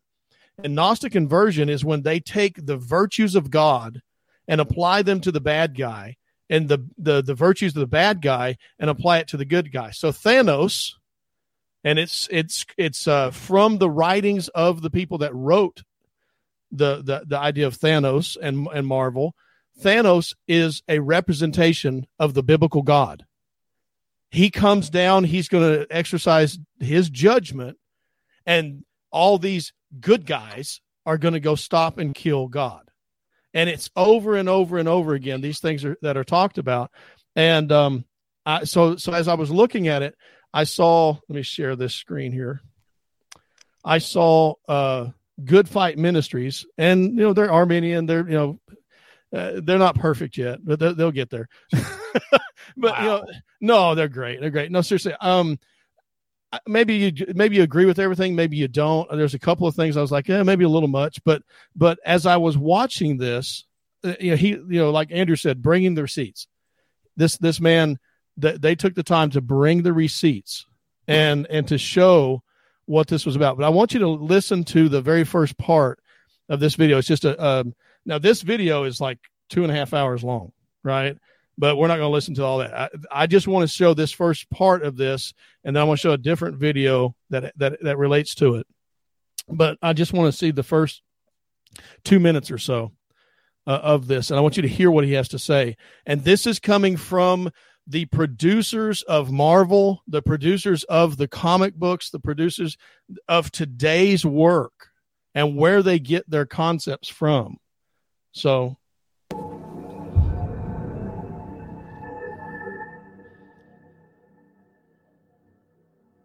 it says War on God. I'll just fill in what's on screen for the audio. How do we codify our moral structure without the sky bully looking down on us, telling us what we're supposed to do? Who's the sky bully? On this rock, I will build my church. There was never any, can you redraw this? There was never any, you'll need to rewrite this sequence because I can't. That never happened. It was really just a kind of what we call telepathy. Do it. Do the techniques. Go and buy an Aleister Crowley book. I found out that if you do these things that you're told by Aleister Crowley, by Wilson, by all these people we read and all these people we've been consuming, if you actually do what they say, things happen. And it works. This magic works. Very frightening at first when I realised that, this isn't actually a demon. I'd thought that they were kind of hypothetical, but this doesn't seem to be hypothetical. For some reason, I went to the Bible. I came up with Galactus. And of course, the Silver Surfer is the fallen angel. And when Galactus relegated him to Earth, he stayed on Earth. We wanted to do a piece of pornography that was pornography. He was a rape murderer in a superhero comic. To this day, I'm still surprised that Marvel was able to just say. There was Christ. There was no rapture. There is nothing. There is only us. It's like it's a bullet with a candy cream. You know what I mean? It's the kind of thing that a kid can read it, and their parents will never be the wiser. I had to pause that right there. Think about what this just told us. Let me close this out real quick. Thank you, Andrew. Think about what we just found out. We found out that Joss Whedon, who is one of the biggest writers, producers, directors, and he's all part of this Hollywood Marvel, DC crowd, Joss Whedon, he just said, we don't want the sky bully telling us what morals should be. We want to have our own. We have Michael Brown, I think his name is. He is one of the producers. He is one of the men who are responsible in the Marvel universe for the comic book collections and the comic book sales. And he's telling people to go get Aleister Crowley's teachings on the Book of Satan, and you study that and you manifest that as you ask the demons into your life, and they will help you along your journey. They'll do all these things. It's just mind-blowing. Go ahead. I thought Andrew was wanting to say something. No, I was coughing. Oh, okay. Cough. You muted it. Let me see.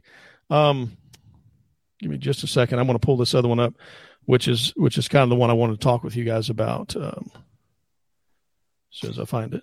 And so, one of the things while you're looking for that, let me just say, I did end up having one person that was trying to say, like, oh, all you fundamentalists that are, you're against all movies. I think we've been clear here. There's no one here that's saying we're against all movies. No. I'm not saying that all superhero movies are made of the devil. Nothing even close to that. I'm not saying that if you watch them, you're not saved. If you watch them, you hate God. I'm not saying anything like that. But there is some of these things you do have to look at what, again, authorial intent. When you have Star Wars saying that they are the guy who creates Star Wars, George Lucas, says he wants to create a new religion, the Jedis. He wanted to replace the religion. How do you sit there and say, oh, no, that's not really what he meant? No, that's not it. Yeah. No, that is it. That's the authorial intent. And so you have to be honest with that and say, if that's what they intended to do it for. Now, I will say this as kind of a caveat. It's interesting that when you have a George Lucas saying that that's his intent, they ignore that, right? And then when I say, well, this was my intent, it's like, well, we're going to decide what your intent is. Just Andrews against. Well, and yeah, oh, sorry, Donnie, I'm not against all movies. The fact that I don't watch them doesn't mean I'm against them, Donnie. I can see you in there. Well, so here's what scared me. Here's kind of what scared me. I started watching, Chris was talking about this earlier. We've watched these movies and we it's part of our families and things that we want to. I want to pass on to my kids virtue and something worth grabbing a hold on. Okay, Tolkien was great in the 40s and the 50s. Tell me something today that's virtuous and that we can say, look, this is an example of a moral person that's doing right because it's right. Okay, so this is what we've seen though in culture everywhere. I mean, I've said this for a while: is show me good comedians, show me comedians like, Red Skelter or Bob Hope or these guys that you had to think to make a joke. Now it's just a bunch of foul language and sexual innuendos. Mm-hmm. There's nothing funny about it. It's just it's toilet humor. It's humor for third graders, and that's what we've produced now. Yeah. Well, and you think about it, we've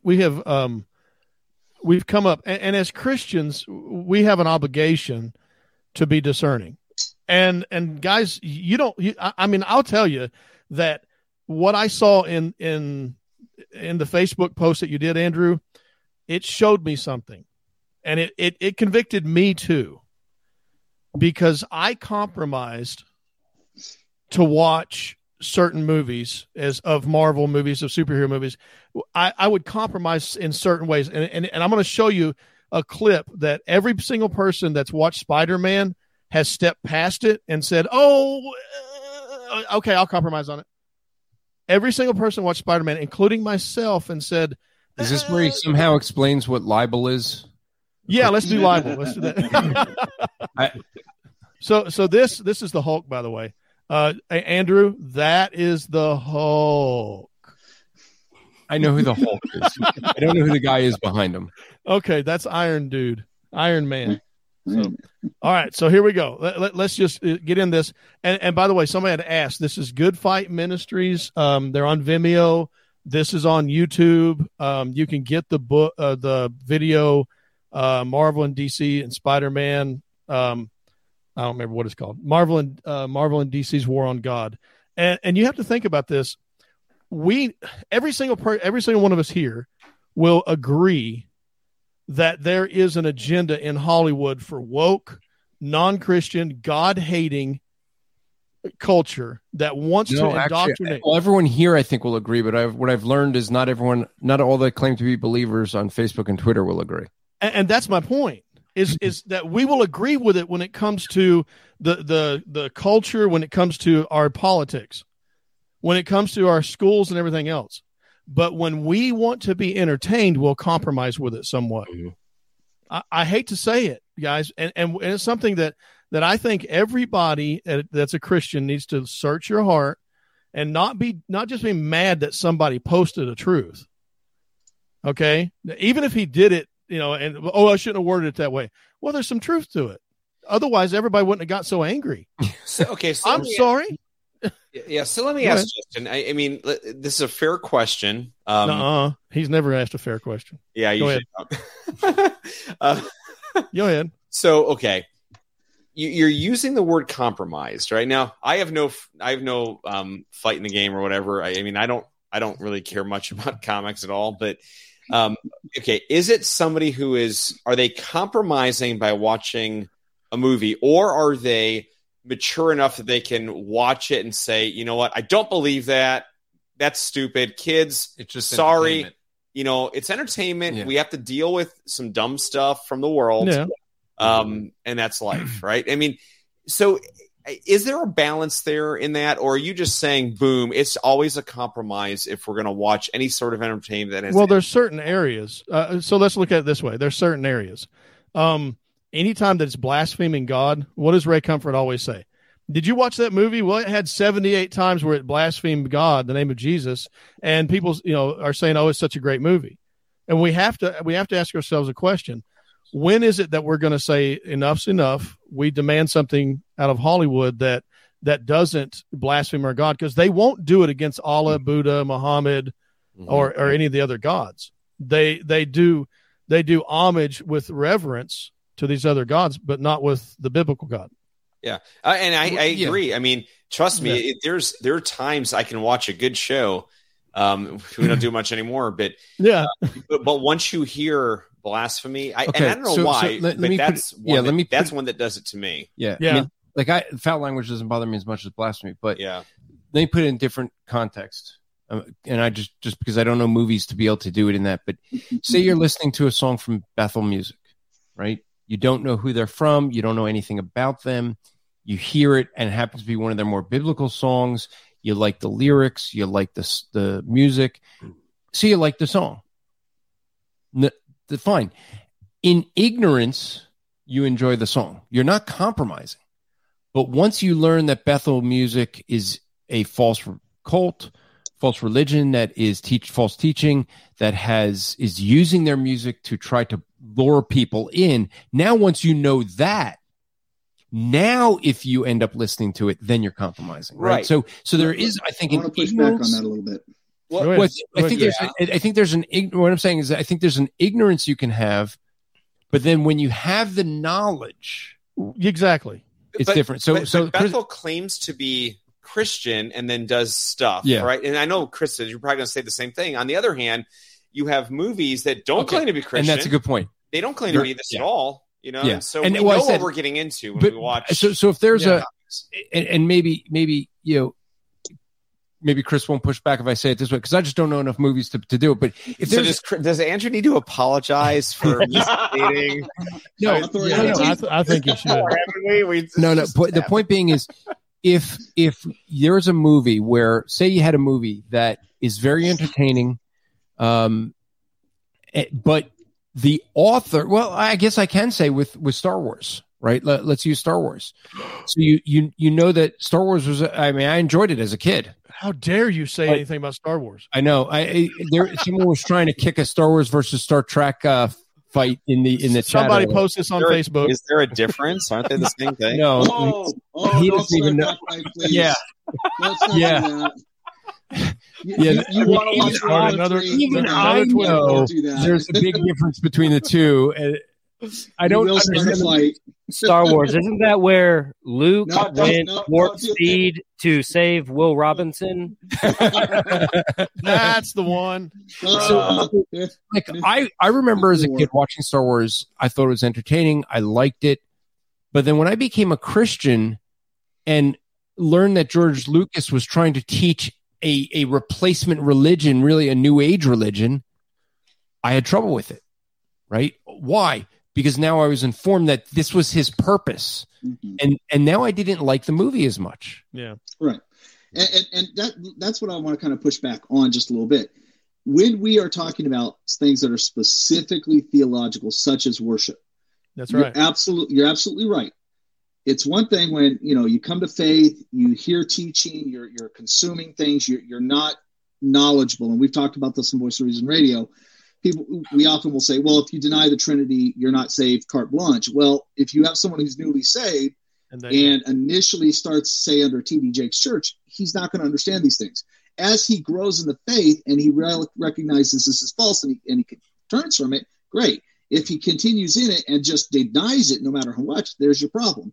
So to your example of Bethel Music, that's specifically God worship, supposedly, and you're singing it, then you learn what Bethel teaches. That should evoke a response where you go, I can't really do this. In the issue of secular entertainment, there are areas we should never cross that line. Absolutely. Okay, things that explicitly glorify that which God has condemned, we should never partake in.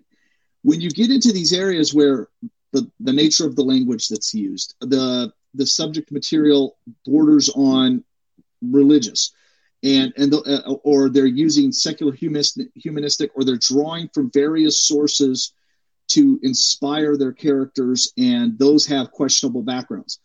Absolutely, that's where we have to go.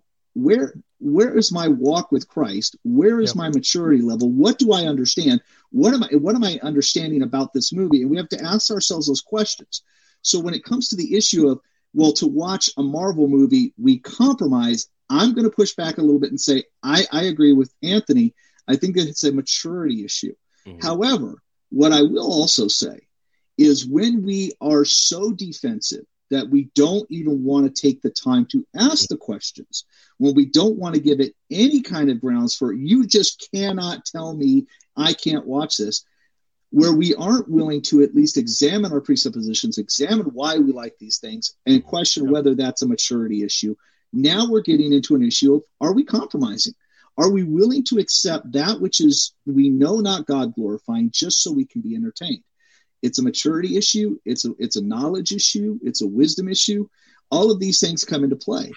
And see, that's where I was going. That's where I was going. See, and that's the whole case of, the authorial intent, because what I meant by what I said, Andrew and Anthony. So we didn't ask me what I meant. You just told me what I meant and went off this whole tirade. I didn't tell you. I asked a No, it was Anthony. Yeah. It was Anthony did it. He asked the question. He went for context. He was looking for context. Yep. To think about this, if you don't know, seriously, if you don't know and you're watching the movies and you start, I mean, how many are there now? Like 32 or something? Too many. There's a lot. And all I know is I watched one that was called Endgame that was supposed to be the end of them all. And it didn't end it. Yeah, you missed 10 years of movies and watched the end. That's like reading the epilogue of Lord of the Rings, okay? Yeah. You're not going to get it. And by the way, in Anthony's defense, Justin, it's not his fault that it takes you so long to answer a question that he forgot the context. Okay. You do remember what the title is, right? It's Pastor Justin Pierce. I don't answer questions quickly. I have to explain it for context. What have we learned here tonight? We've learned that Andrew is too quick at typing and doesn't give enough context in his post. Chris Honholtz can't type anything quickly, and Justin can't say anything briefly. So, that's right. Okay. And it was R2D2 that did this. I can say this. No. R2D2. That was, as someone said, Andrew equals Spock, and that's why I could do that. I did actually like Spock growing up. I thought it was logical. I can say this, however. Let me post this. Hold on before we go any further. We're in Anthony time. Yeah. Okay. Show over. Let me just end the broadcast. All right, everybody. Talk to you later. See you. Bye. I told you it's going to happen. Chris hit on a point where he was talking about. Well, hold on. People who get defensive. Hold on 1 second, Drew. You know why Justin knew we were going to get to Anthony time? Because I'm here. Because Justin was here and he can't answer anything. Okay, sorry, Drew. Go ahead. But when Chris is talking about people who get defensive over these things, like talking about superheroes, it brings us back to the title of the show. Do Christians idolize superheroes? Well, if my first response is to get defensive and to respond with, oh, are you saying I'm not a Christian? Oh, are you saying I'm compromising? Oh, are you saying I'm no longer a believer, that I hate God? Well, now I'm completely bypassing the issue. Yeah. And I'm displaying my idolization. Exactly. Because I'm trying to hold on so tight and I'm not willing to listen to what's actually being displayed. And so, like, I had no clue. Now, I don't really watch I don't watch Marvel movies, and so I prefer just like Batman movies, and especially the campy movies with Adam West, So this one's out. Which one is this?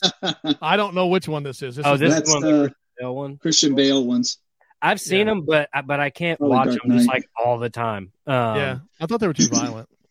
But they're I didn't know, like when you were playing these clips of these creators, these writers, that this is what they were saying. This is what they were doing. Now, I don't really watch Marvel anyway. Yeah. But and then Justin, you made the comment about the anti-hero.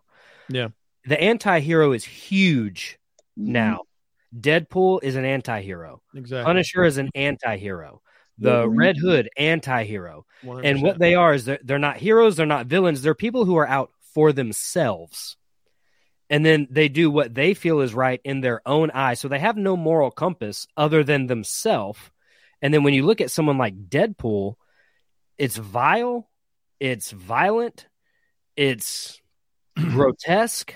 It's everything that they're trying to get away from, saying like I think what a wholesome Captain America image would look like, where you had the creation of Captain America who fought the Nazis, right? We love Captain America because he fought the Nazis. But you bring in some of these other characters and they're just evil, trying to be displayed as what we should be and following our own quote unquote moral compass. Yeah. Captain America fought the Nazis? Yeah, man. You don't know that? He froze. I mean, look at him right here. That's the whole thing. If you look how he looks now.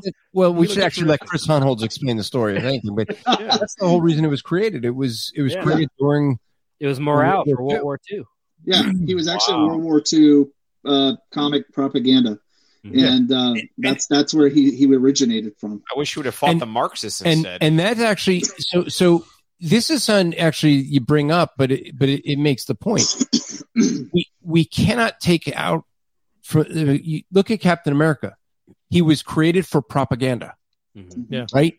This is he represents America going after the evil Hitler.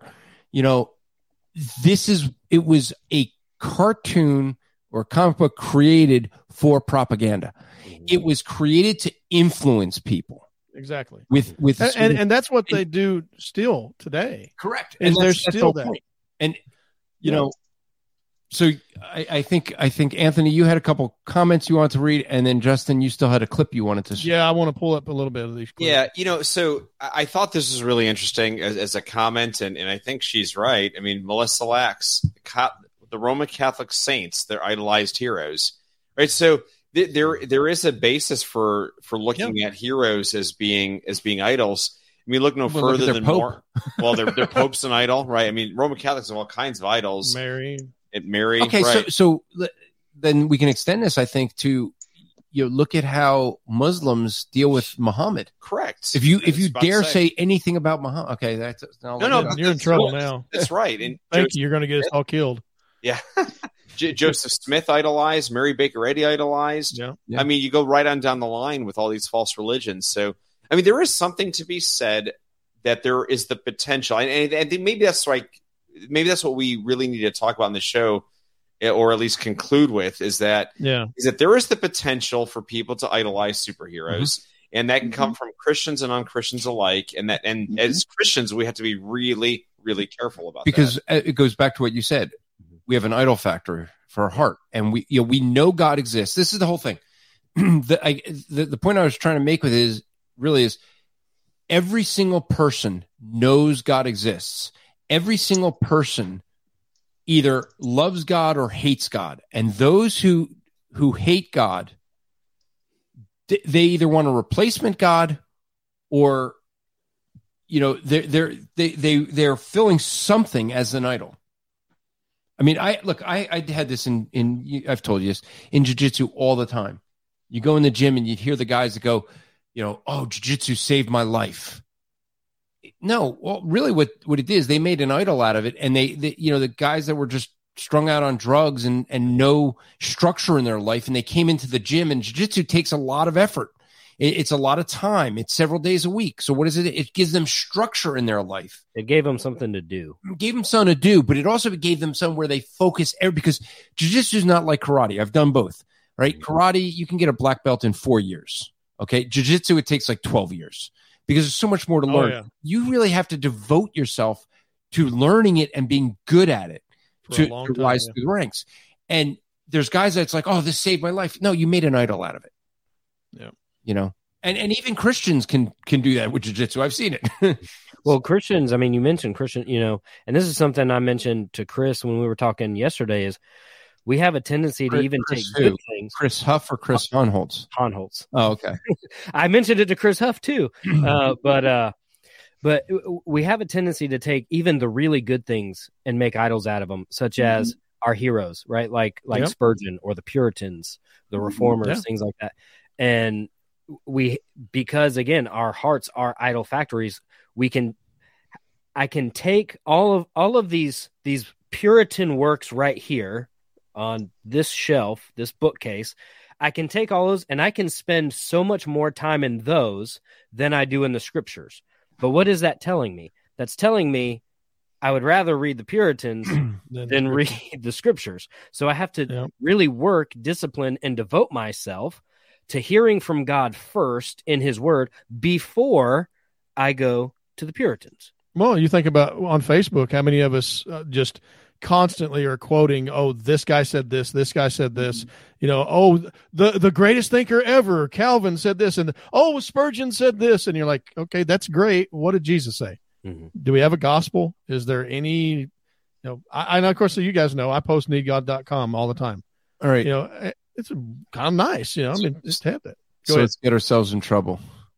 I think we talked about this, but Carol saying, I know we're talking about superheroes, but what about programs or movies like The Chosen that Christians say is the greatest program? No, they don't. Not. I mean, look, Christians, we're in Anthony time. Let's just open that can of worms. All right. Yeah, Carol. Another topic for another. That's another minefield. And Andrew. Well, actually, we've got 2 shows on that minefield, and if you go back into the archives, we have 2 recent shows on the minefield of The Chosen that we've sat and talked about.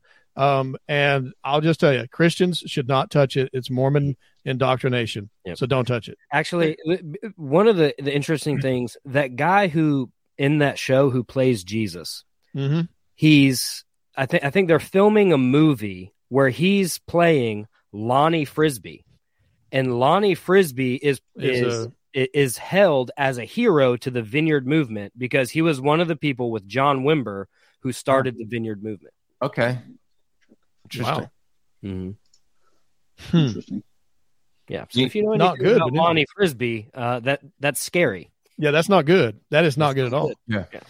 I mean, but like this is one of the things with the Mormons. They produce, unfortunately, better, more biblically accurate films about Christ than Christians do. I mean, they stick to what the Bible actually says, even though the Book of Mormon, the Mormon Jesus would be different, and then, so it's like, I've seen things where it's like, man, this is really good. And then it's like, presented by the Church of Jesus Christ of Latter-day Saints, like, just chop off that end and it's a great thing.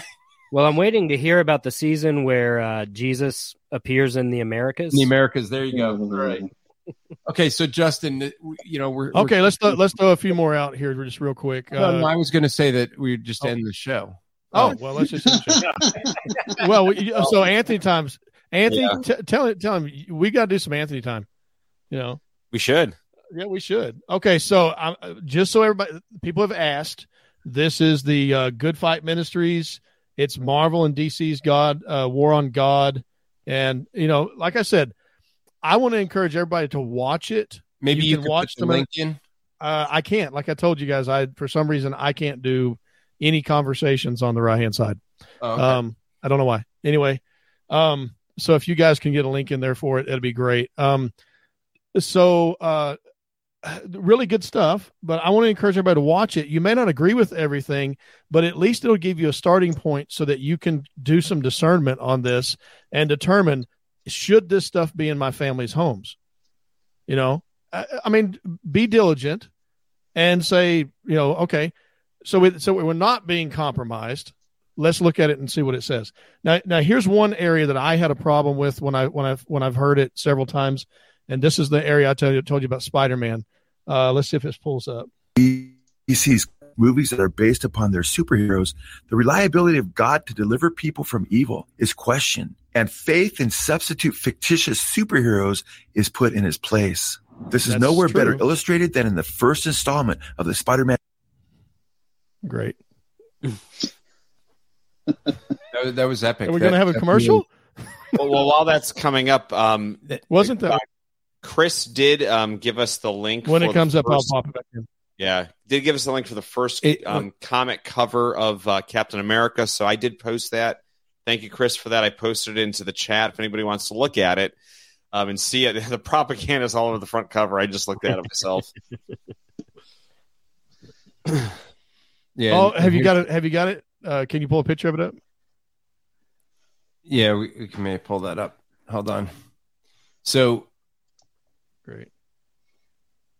There we go. So you have to. Your screen is just because your internet. You should have downloaded that thing, and then you wouldn't have that problem. Just saying. So here's the comic. Clipgrab.com. That's how you can download those things. No kidding. I should have. So here's 1941 is when it was first published. You could something about Hitler is right there on the screen. Where? You scroll back up, it's right there. He's punching Hitler right in the jaw. Oh, okay. And he's punching Hitler there. Yeah, you can. Yeah, he's punching Hitler. Here you got the Nazi symbols. So, yeah, I mean that's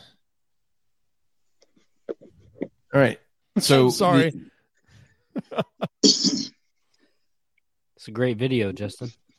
I'm trying to get this pulled back up. Justin, this is great. Hey, this is how you do quality. While praying the Lord's Prayer, a prayer given by Jesus Christ, so now, only to be. I give up. I give up. I tried. Do you want to explain what it said? Okay, so in the Spider-Man movie, you had the Green Goblin bust in the house of Aunt May, and she's praying the Lord's Prayer. And they accentuate it to the point where she says, Our Father who art in heaven. And she says, she gets to the point of, give us this day our daily bread and deliver us. And he busts in and they point out that he accentuates it. And the bad guy, Green Lantern, Green Goblin. Green Goblin. Thank you. I said, I probably messed it up twice. Okay. Of course, Chris knew that. So he comes in and he screams at her and says, finish it. And she said, deliver us from evil. And the whole idea is you can't trust the God of the Bible, the one that says deliver us from evil, but you can trust, and they said you can trust your friendly neighborhood superheroes. And then they go to the next clip, which is Marvel's, hold on, give me just a second. It's the Chris Pratt guy. Star-Lord. Yeah.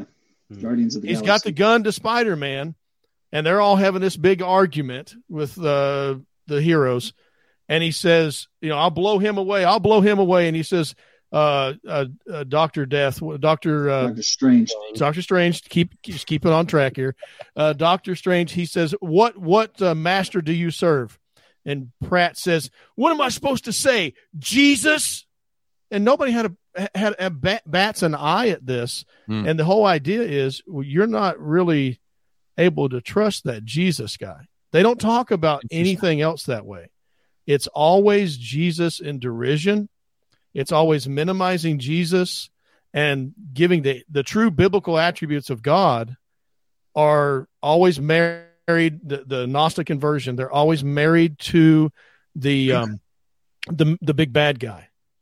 But the heroes, they get the great music, they get the great, starlight where you're supposed to hope for them to be the heroes. And who are they really fighting? Well, according to the writers, they made it so that they're fighting God. And if you watch these videos, it will blow your mind. At the very least, I'll pull this up so you guys can see. It's the Good Fight Ministries, Marvel DC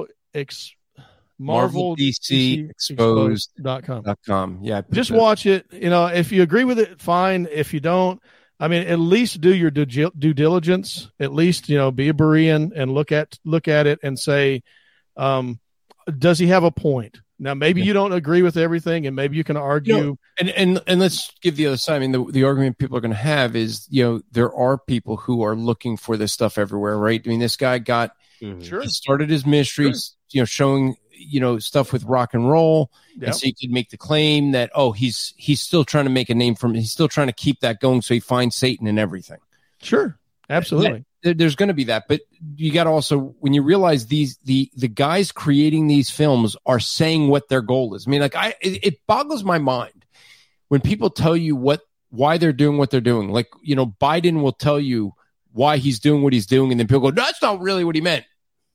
Why isn't it? He's saying Like, I want to raise taxes. He doesn't really want to raise taxes. He said he did, and he's doing everything to raise taxes. Like, that it's mind-boggling. Like, and that is where I think there's the idol of it is when these guys say they are creating these films to replace God. Yeah. And people go, no, that's not really what they meant. Well, Garth Ennis is one of the biggest writers. Garth Ennis, I mean, if you guys look on in your comic books, Garth Ennis is one of the guys that he's part of it. And his goal in The Boys, everybody's seen. Yeah. Okay, I know it's awful, but he also writes for Marvel. He writes for, every other genre. And every time he depicts Jesus as a buffoon, an idiot, somebody to be blasphemed, he's always depicted. And every single one of his characters wants to kill God, wants to kill Jesus specifically. It tells you a lot about Chris Pratt playing that role, because Chris Pratt supposedly in Hollywood is this Christian. Yeah. At least that's how people portray him as, and what the Christian community thinks of him. But how can you be a Christian and then be around these writers who have said, this is my goal? Yeah. Well, and I'll speak to the writer part of it a little bit. When I got into comic books, it's in the 90s, and a lot of the still heroic good versus evil was there. As it was transitioning from late 90s into 2000s, we saw the shift of people from my generation getting into this field of writing and absolutely challenging the status quo, going for the liberal bent, going for the liberal storylines, making them more graphic, making the heroes more questionable, making the villains more sympathetic. And what you're starting to see now with the new phase of Marvel heroes, everybody's saying they're going woke. They don't understand. Back early 2000s, Marvel did this in the comic books. All of these characters that everybody says, oh, they're going woke. This was going on then. It nearly bankrupted Marvel. Marvel nearly bankrupted because of it, because the readers didn't want to see this kind of political commentary. They didn't want to see forced diversity. Marvel admitted that and got slammed for admitting it because they said the people don't want to read this. Yeah. And then they backtracked and said, oh, well, that's what the comic stores are telling us. So we're not admitting it. The comic stores are telling us this. And you got to think about it. That's where the agenda. Yeah. But that's where the agenda pushes. I mean, I think we've all seen it, is you have this idea that they don't believe in soft selling. They have a wedge. Their mentality is, let's shove it down people's throat. Yeah. Then we back off and get you to compromise. It's the Hegelian dialectic process. It's tried and true. It's been since the 30s and 40s of getting people, shoving it down people's throat, back off a little bit and say, oh, look, we're the tolerant ones, and you stupid Christians, you're the ones raging against us. We really didn't mean it that way, and then they push it back again. Exactly. And it's just a little bit further each time. Did you guys watch the Doctor Strange and the Multiverse of demonic wickedness? No, that was crazy. That was crazy. I will admit that I watched it with my daughter because we wanted to see what it was about. I literally watched it because I wanted to see what it's about, because I had this feeling in my gut that it was going to be awful, and there was nothing more demonic that I've seen in any of. I mean, I can't think of anything that they would have done even more blatantly demonic than what they did. I mean, they were using the Eye of Horus, the all-seeing eye. That's what the Eye of Agamotto is a representation of the Eye of Horus. And it's the cultic magic, the upside down cross, the upside down triangles. They were using all these cultic symbols, and they're right there in front of everybody saying, look, you can too. We can do this. That character. And exactly. That's been a consistent theme with that character throughout its creation. Exactly, and that's been part of it. In conclusion, I think you still had another thing you were going to say earlier. I was just going to say, this is where having a good understanding of presuppositionalism is important. That there's Christians, there's unbelievers, and there is nothing in between. Mm-hmm. And we have to recognize that people who aren't Christians who are making movies hate God, they're enemies of God, they're against God, they're sons of Satan. I mean, we see all kinds of descriptions of Scripture for them.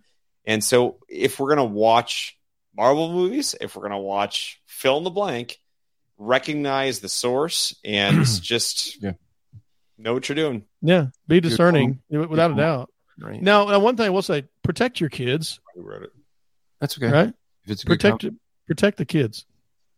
Yeah, that's right. Protect your kids. So here's another comment that was written earlier. I was a fan of watching Marvels before, but most of the movies that I am of watching with is Superman. But as I've done my deep research on this movie, that they are portraying is a practice of occultism, and that is why I stopped watching these movies again. It creeps me up. They are unveiling satanic powers, Jeriel. They talk about that in like episode or chapter 3 of the video that I was trying to show you. So let me try to sum up, with tonight. So what have we looked at? We looked at the fact of, other than that, Andrew is bad at typing. But he does correct himself. Demonic sounds like 99.9% of Washington, D.C. Yeah, Clinton. Amen. Yeah, Clinton. You're right, Clint. So what we see is that the fact is as Christians, we should be, first off, showing love to other believers. We should be believing them and not just looking for some way that you said something that we want to go after. Yeah. Like we just want to make it, that was, why did I bring up Jennifer? Because Jennifer Greenberg has a lot of followers and she's going to sit there and she's always saying to defend, if you read her blog, she's defending the victims. Well, she lied for what I said, exaggerated what I said to make me look worse. That is someone who is victimizing somebody. Geez, she should be helping you because you're playing the victim right now. Yeah, I know. She should. Which is what she was doing with it. We're going, oh, you lied about it. It's like I just stated fact. But the point is that we have to be careful with there's so many people that reacted to that. And even after clarification, just wanted to claim that, oh, no, you're lying. And so, I think anyone that kisses their dog is making an idol of their dog. That's right. This is my baby. That's his Superman. That is just gross. Justin, I was with you. That's right my baby. You did The dentist just died. Oh. Yeah. The dentist just lost. I air kissed her. Come on. No, you did not, and she did not. Oh, no, she licked this time. She had her tongue out and then back in right when you went to kiss her. I think that's a version of Peter of don't do it. Don't do it. Oh man, yeah. Don't go there. Nope. Let's get back on track to end this. I can't believe you did that. All right. This train derailed a while ago. Yeah. So I think that one of the things we need to do is we need to be cautious with the way we react with one another on social media. Social media, I think, unfortunately, brings out the worst in people. People don't hear people out. They have a knee-jerk reaction, jump on that, and then double down on that rather than hearing what someone's saying. Yeah. The irony of people saying that, that I have to repent because I'm lying about the, and trying to justify by my clarification. And it's like, that's doubling down.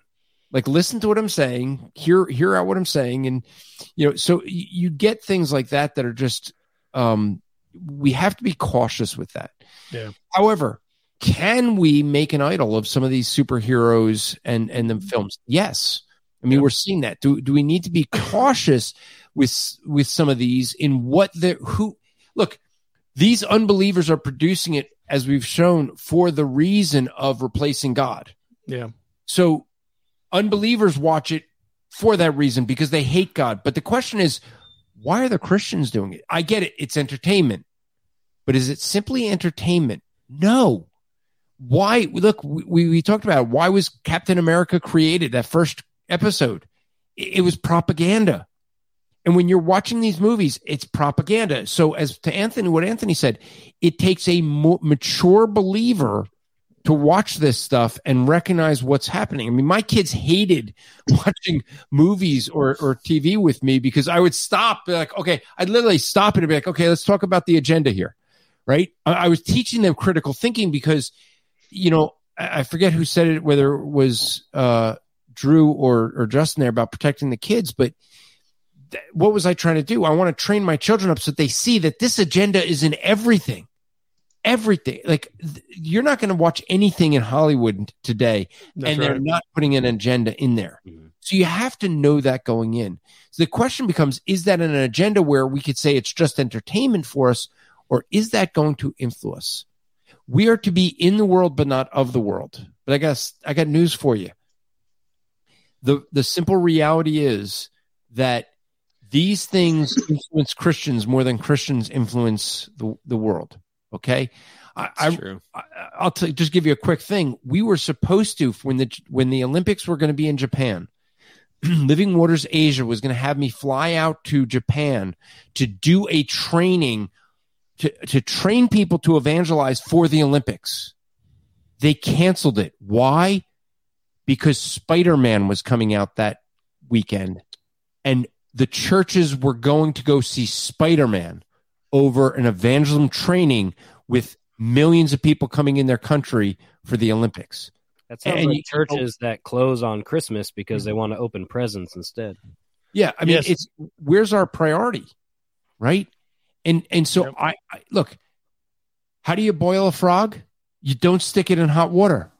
You put it in cold water and turn the heat up.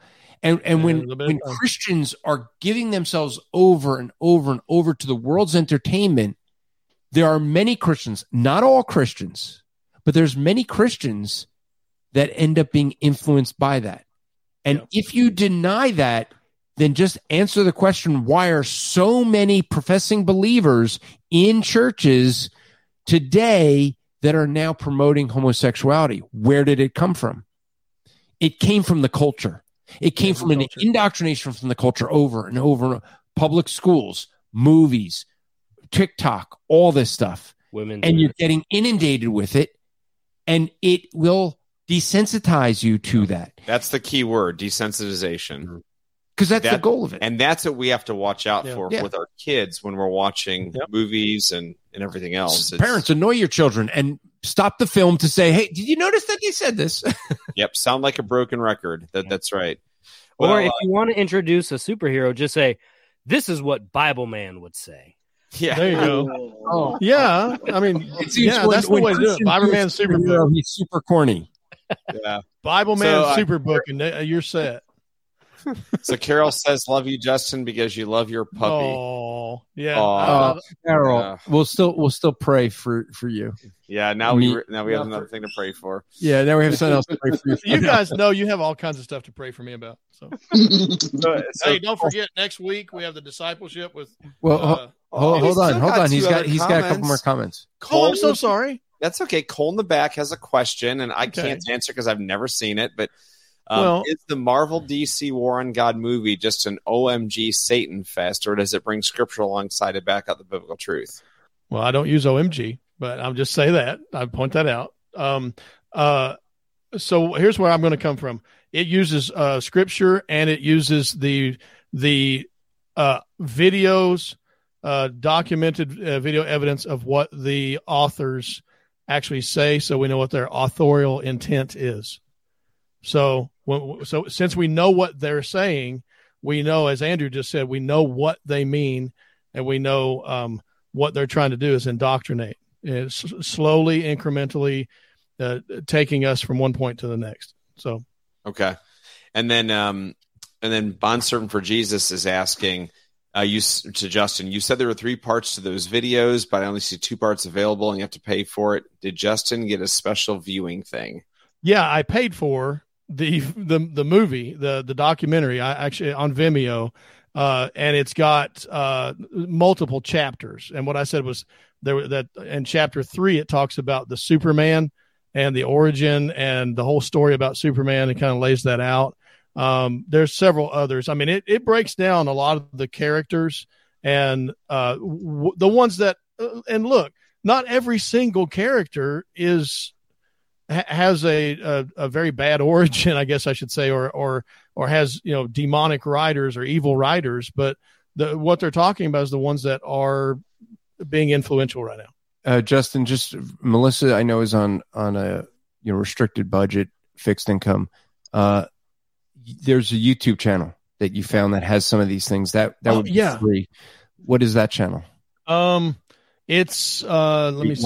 While you pull that up, I'm just going to put this up here and say, you know what? I'm glad that Justin did what happened with his dog, because Donnie in the other room posted, "I miss my dog now. I'm going home. Yay!" Oh, I love you, Donnie. I love you over there. Are you leaving yet? You don't look like you're packing up. Okay, did you get that YouTube? You get that YouTube? He's going to stay tomorrow for the get together, I'm sure. Well, that's good because hey, Donnie, since if you're going to stay for tomorrow night, can we? I brought all my guns. Can we use you for target practice? Ooh, that was mean. That was so mean. Andrew, I saw that they were looking to have a lot of snow up in Idaho, and no, they had it. Oh, I missed it. I'm so glad. Aren't you glad they didn't invite you up to go snowmobiling? Oh, wow, that was good. That's good. So here's the I'll tell you what, in the private chat, what I can do is you would have had a walker the next time. Here's the thing. So two things with that. One, when I went out there, Thomas asked me, he's like, "Hey, you want to go ATV riding?" I said, "Just remember, this time I'm coming armed." But the irony is, here's the funny thing is, I put out there a like a thing to all the speakers, and I said, if anyone named Thomas asks you to go for an ATV ride, the answer is no. And I didn't say anything more than that. No one said anything. So it's hilarious because people were sitting there and driving with he picked people up from the airport, and they're like, "Oh, just talking." And he goes, "Oh, I like to shoot. I like to go ATV ride." And they go, "Oh, you're that Thomas." It was great because every one of the speakers ended up going like, "Oh, Thomas, you're that Thomas guy." Oh, okay. So he was trying to figure out what was said. And so the link it was shared. The channel that on YouTube is called The Harvest. So if you go and look for Marvel and DC, or Marvel and DC's War on God, I put you put the link, but in the private chat. People in audio can't see a link. Remember, this is a podcast, and where we end up having thousands of people that watch, that listen to the podcast and not watch. It's kind of hard to show a link in millions of people. No, we actually don't have millions of people, but we do have thousands. So just go to The Harvests. That's the channel. I don't know which other ones they have there, but if you just type in Marvel and DC's War on God, it pops up. It's like there's like 6 or 7 different promo links, and then there's like 2 or 3 main ones. So it's good. You got some good stuff. Look at it, see what you think. All right. So with that, next week we will have Justin. We'll have on here. Will be Andy Burgraff, and so that'll be good. I don't have a copy of his book to read ahead of time, but just saying, Justin. But you can buy one just like everybody else on Amazon. Ouch! It'll come in 2 days. Yeah, except I until I read the pile that I already have, my wife doesn't let me buy any books, so I can only get books that are given. You need to read. Yeah, I do. But I'm here talking to you too long because we're in 38 minutes into Anthony time. Is there time. any giveaways you can enter? I told you we'd be on Anthony time. I can enter. Chris is going to get a book pretty quick. I can enter a giveaway, but Chris will win it, so it doesn't matter. I'm just saying.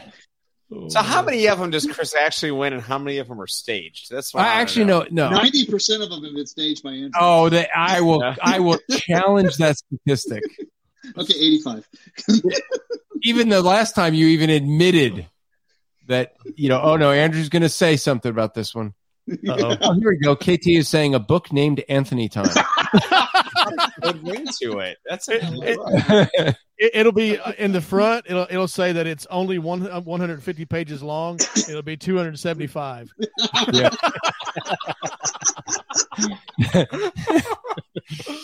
Okay. Oh, Edited by Andrew Rappaport.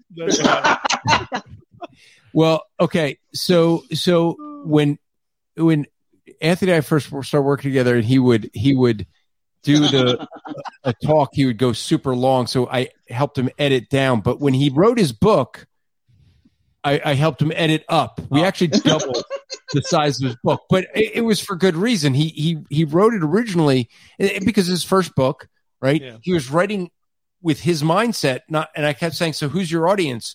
Oh, well, unbelievers. Well, they're not going to know this. So he had to like explain everything, which I think it did really help the book to be a lot better. Other than the fact that the co-author, plagiarized me, but literally. But anyway, he'll be off the book soon. He'll be next edition. Next edition. So next week we'll have Andy Burgraff on, and so I look forward to that. And then coming up, like I said, we have the one with Casey Butner and then James White. So those are some things to be looking forward to. All right. So with that, I think that is a wrap for tonight. I'm sorry, that's the Rap Report podcast. That's the Rap Report. So with that, strive to make today an eternal day for the glory of God. See you next time. Good night.